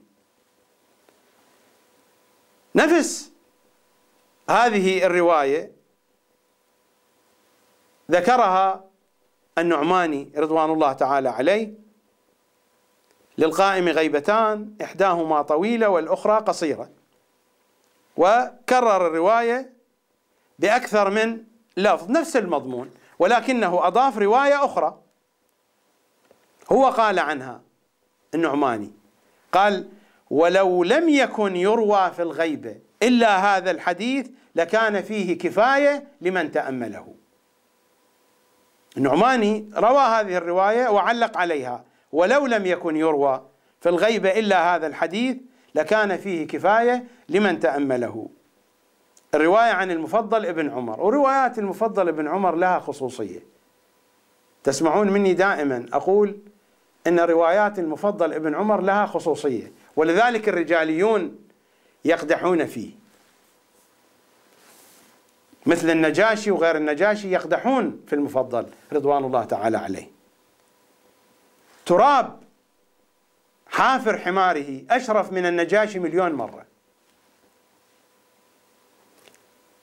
إن لصاحب هذا الأمر غيبتين، إحداهما تطول حتى يقول بعضهم مات، وبعضهم يقول قتل، وبعضهم يقول ذهب، فلا يبقى على أمره من أصحابه إلا نفر يسير لا يطلع على موضعه أحد. من ولي ولا غيره إلا المولى الذي يلي أمره. يعني هذه في بعض الظروف، في بعض الحالات يبقى هناك من يتصل بالإمام، ولكن المولى الذي يلي أمره. يعني لا يوجد ولا مقطع في حياة الإمام صلوات الله وسلامه عليه لا يوجد أحد يتصل به. هذه روايات أهل البيت. فالمشاهدة إذن معناها صار واضحا من خلال هذه الروايات. أعود إلى واقعة إبراهيم بن مهزيار، وهي طويلة موجودة في البحار. هذا هو الجزء 52. رواية جميلة جدا، ولكن ما عندنا وقت لقراءتها. يلتقي بالإمام الحجة عليه السلام، فعلا يلتقي به ويمكث معه أياما. من جملة ما قاله الإمام: مرحبا بك يا أبا إسحاق، لقد كانت الأيام تعدني وشك لقائك. الإمام هنا يتحدث بحديث المحب مع إبراهيم بن مهزيار، والمعاتب بيني وبينك على تشاحط الدار. تشاحط يعني تباعد، وتراخي المزار. تتخيل لي صورتك حتى كأن لم نخلو طرفة عين من طيب المحادثة وخيال المشاهدة، وأنا أحمد الله ربي ولي الحمد على ما قيض من التلاقي. حتى كأن لم نخلو طرفة عين من طيب المحادثة وخيال المشاهدة. المشاهدة هنا بحسب هذه الواقعة والتفاصيل الموجودة فيها كان قد التقى بالإمام وهو يعرفه، ومكث معه أياما، إلى أن قال له بعد ذلك: ثم قال يا أبا إسحاق، ليكن مجلسي هذا عندك مكتوما إلا عن أهل الصدق والأخوة الصادقة في الدين، إلى آخر الكلام. يعني حين تحدث فإنما تحدث بإجازة من الإمام، وإلا الذين هم بهذه المنزلة، خاصة شيعته، خاصة مواليه في دينه، المولى الذي يلي أمره، هؤلاء لن يتحدثوا بأي شيء، وتبقى الأسرار مدفونة في صدورهم وتذهب معهم إلى قبورهم. الذي يأتي ويدعي هذا الطور وهذا النحو من العلاقة، هذا هو الذي يكون كذابا ومفترا. أما مجرد اللقاء مثل هذه اللقاءات الكثيرة التي نقلت عن الكثير من الشيعة، التي لا هي نيابة ولا هي مشاهدة من هذا النوع، الممازجة والمخالطة إلى درجة معرفة المكان والمكوث معه، هذا اللقاء لا علاقة له بهذا التوقيع. المشاهدة معاينة، ولذلك ورد في نسخة من النسخ النص الذي نقله السيد محمد الصدر في تاريخ الغيبة الكبرى نفس هذا الحديث: إن أهل زمان غيبته القائلين بإمامته والمنتظرين لظهوره أفضل من أهل كل زمان، لأن الله تبارك وتعالى أعطاهم من العقول والأفهام والمعرفة ما صارت به الغيبة عندهم بمنزلة العيان، يعني المعاينة. الكلام هو هذه نسخة من كمال الدين، يبدو أنه يعني وضع معنى كلمة المشاهدة. جاء هذا في الغيبة الكبرى للسيد محمد الصدر نقلا عن نسخة كمال الدين، وكتب في الحاشية: انظر المصدر المخطوط. نقل عن مصدر مخطوط لكتاب كمال الدين للشيخ الصدوق ما صارت به الغيبة عندهم بمنزلة العيان، وهي المعاينة، المعنى اللغوي. المعنى اللغوي يؤيد ذلك، والمعنى المستل من هذه الروايات أن هناك من يتواصل مع الإمام صلوات الله وسلامه عليه، ولكن لا يدعي ذلك، أصحاب الإمام ليس فقط أمروا بالكتمان، وإنما أمروا بالكتمان وبكتمان الكتمان. وإلا أن تكتم أمرا ويعرف عنك بأنك تكتم أمرا معينا، هذا لا يقال له كتمان. الكتمان الذي يتحدث عنه الأئمة هو كتمان الكتمان، كما يقول الإمام الصادق صلوات الله وسلامه عليه: إني لا أحب الرجل من أصحابي أن لا يرى على وجهه ما يحزنه وما يسره، أن لا يبدو عليه شيء. إني لا أحب الرجل من أصحابي أن لا يرى على وجهه، أن لا يبدو على وجهه ما يسره وما يحزنه. أصحاب الإمام ليس فقط يعيشون حالة الكتمان، وإنما يعيشون حالة كتمان الكتمان. قد يكونون بيننا ولكننا لا نلمح عليهم أي علامة، ولن يدعوا شيئا. المدعي كاذب، الذي يدعي هو كاذب. التوقيع يتحدث عن هذه القضية. إذن عندنا هنا 3 عناوين. العنوان الأول النيابة، السفارة، وذلك انتهى بموت السمري سنة 329 وانتهينا. والتوقيع من الناحية المقدسة يحدث بهذا الأمر في صدره الأول: لا توصي إلى أحد من بعدك يقوم مقامك بعد موتك، لا توصي إلى أحد، وانتهينا. هذا بالنسبة للنيابة. بالنسبة للمشاهدة، من خلال كل هذه المعطيات تتضح الصورة أن المشاهدة هنا الإمام السجاد صلوات الله وسلامه عليه وهو يتحدث عن عصر الغيبة مع أبي خالد الكابولي. أين عصر الغيبة وأين عصر الإمام السجاد زمانا؟ لكنه بما أنه يتحدث عن عصر الغيبة فيستعمل المصطلحات، نفس المصطلحات. ما صارت به الغيبة، هذا المصطلح خاص بعصر الغيبة لا بعصر الإمام السجاد. عندهم بمنزلة المشاهدة، فجعل المشاهدة في مقابل الغيبة، لم يجعل المشاهدة في مقابل عدم الرؤية حتى نقول بأن المشاهدة المقصود منها الرؤية. جعل المشاهدة في مقابل الغيبة. صارت به الغيبة عندهم بمنزلة المشاهدة. المشاهدة في مقابل الغيبة يعني بمعنى الحضور، بمعنى المعاينة. من يدعي هذا المستوى من العلاقة هو هذا الذي يكذب. وحتى هذا المستوى من العلاقة الإمام قال يمكن أن يدعيه متى؟ بعد ظهور السفياني والصيحة. وسيأتي شيعتي من يدعي المشاهدة قبل السفياني والصيحة. من يدعي قبل السفياني والصيحة فهو كذاب ومفتري، لكن بعد السفياني والصيحة يمكن أن يكون صادقا إذا كانت هناك قرائن يمكن للمدعي للمشاهدة بعد السفياني والصيحة. لكن قبل السفياني والصيحة مثلا في هذا العصر نحن متأكدون لا يوجد سفياني ولا توجد صيحة الآن، ما تحقق هذا الأمر. فمن يدعي المشاهدة فهو كذاب ومفتري بأي معنى؟ لا بمعنى اللقاء. هذه اللقاءات التي تكون بين الإمام الحجة وبين علماء، بين أولياء، بين أفراد من شيعته مع أناس محتاجين.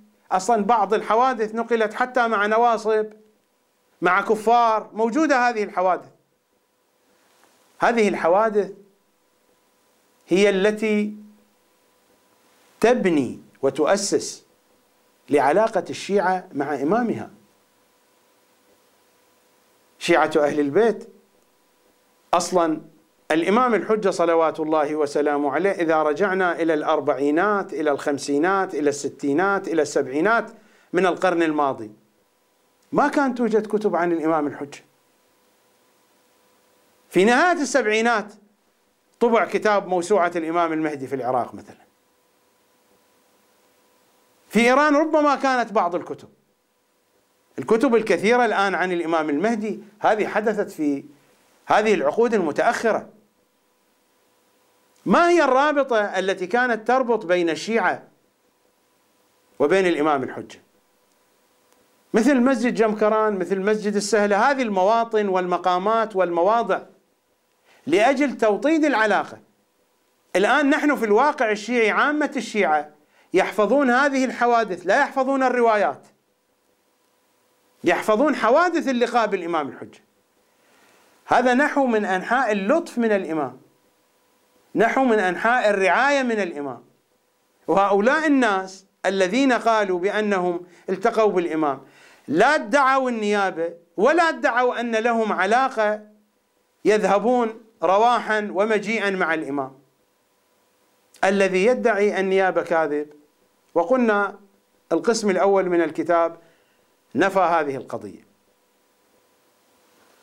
والذي يدعي الرواح والمجيء هذا كاذب. قبل سفيان والصيحة وبعد سفيان والصيحة يمكن أن يدعي ذلك، وحينئذ لابد أن نتحقق من دعواه، هل دعواه صادقة أو غير صادقة. أما هذه اللقاءات هذه قضية أخرى. فعندنا نيابة وعندنا مشاهدة.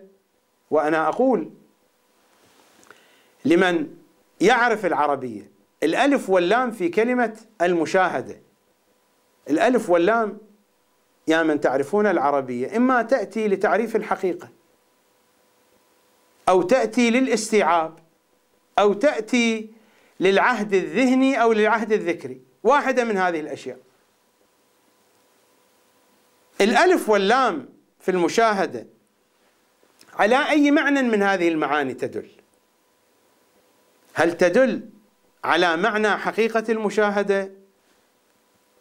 لا أعتقد أن هذا الكلام ينسجم، وسيأتي شيعتي من يدعي المشاهدة. لا أعتقد أن هذا الكلام ينسجم في أن المراد من الألف واللام لتعريف الحقيقة.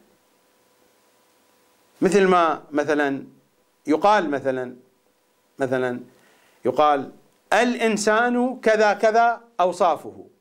هذه الألف واللام هنا حينما نقول مثل أن الإنسان كائن ضاحك، هذه الألف واللام في الإنسان لتعريف حقيقة الإنسان. الإنسان حينما نقول الرجل كذا كذا في وصف من جوانب شخصيته، هذه الألف واللام تتحدث عن حقيقة الرجل. الألف واللام تأتي للحقيقة، هنا لا يمكن أن تأتي للحقيقة، ليس لها معنى، أو أنها تأتي للاستيعاب، كما يقال مثلا الساكنون في الحي كذا كذا من البلد الفلاني. الألف واللام هنا تأتي لأجل أن تستوعب جميع الأفراد، وهنا لا يقصد هذا المعنى، فلا دلالة على الاستيعاب ولا دلالة على الحقيقة. يبقى العهد الذهني أو الذكري. العهد الذكري غير موجود، لا بد أن تذكر المشاهدة قبل أن تذكر مرة ثانية. مثل ما أقول أعطيتني كتابا وقرأت الكتاب، هذه الألف واللام متعلقة بمن؟ بالكتاب الذي أعطيتني إياه، لأنه قد ذكر، يقال له عهد ذكري.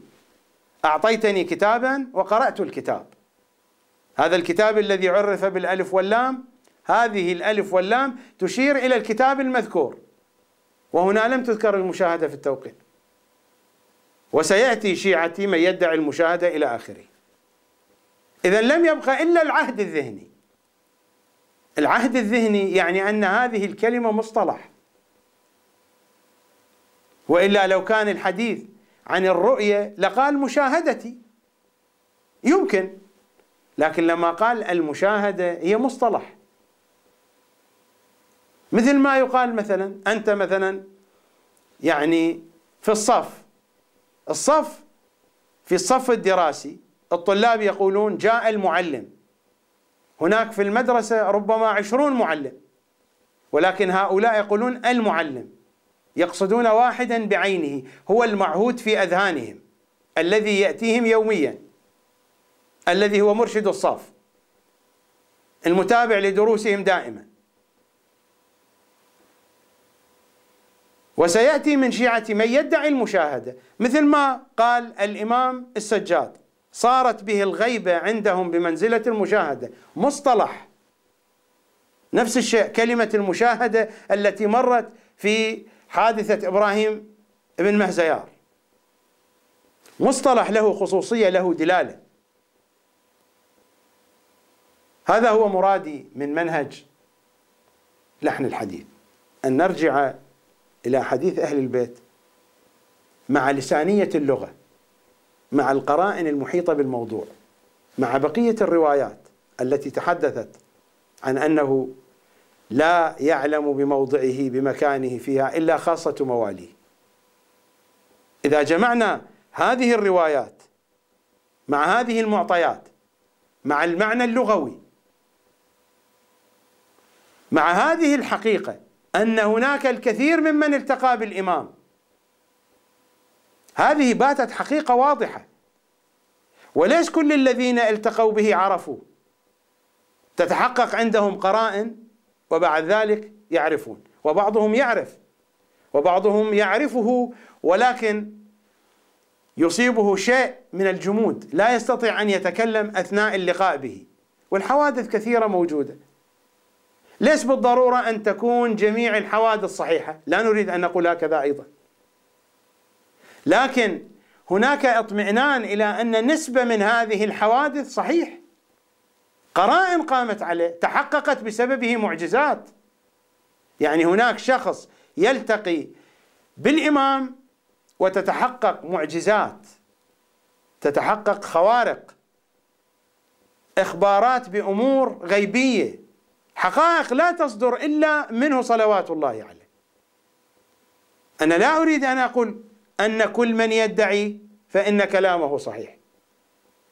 بعض الأشخاص ربما يدعون اشتباها، هو رأى شيء ولكنه ليس الإمام ويدعي ذلك اشتباها، وآخر يدعي كذبا، ولكن هناك نسبة من هذه اللقاءات حقيقية وصحيحة، وهي لا تصل إلى درجة المشاهدة، وهو أن يذهب رواحا ومجيئا. لذلك العلماء الذين التقوا بالإمام ورأوا الإمام لا هم في مستوى النيابة ولا هم في مستوى المشاهدة، ولو كانوا كذلك لسألوه عن كثير من المسائل والاشتباهات التي وقعوا فيها وفي كتبهم. لكن هناك درجة من درجات الاتصال مع الإمام، هذه الدرجة لا هي النيابة ولا هي المشاهدة، والكتاب هنا ينفي المشاهدة الاصطلاحية التي استنبطنا معانيها من خلال الروايات الموجودة في الكافي، في غيبة النعماني، في البحار. أنا أترك الحكم لكم، أنا لا أقول بأني أمتلك الحقيقة، ولكن قارنوا بين هذا الفهم الذي أدعيه وفقا للمنهج الذي أدعيه، وقارنوا بين الفهم والبيان الذي ذكره السيد كمال الحيدري.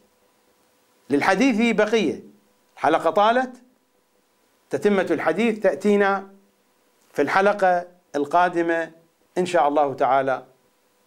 أسألكم الدعاء، أترككم في رعاية الحجة بن الحسن صلوات الله وسلامه عليه، في أمان الله. باكر لو سئلنا ايش نقدم اعذار من نعرض عملنا، عن كل دقيقة من العمر يسألنا باكر ايش قدمنا وايش حصلنا من هاي الشعائر، ما ندري شنقول باكر لو قضينا السنين بس نحكي.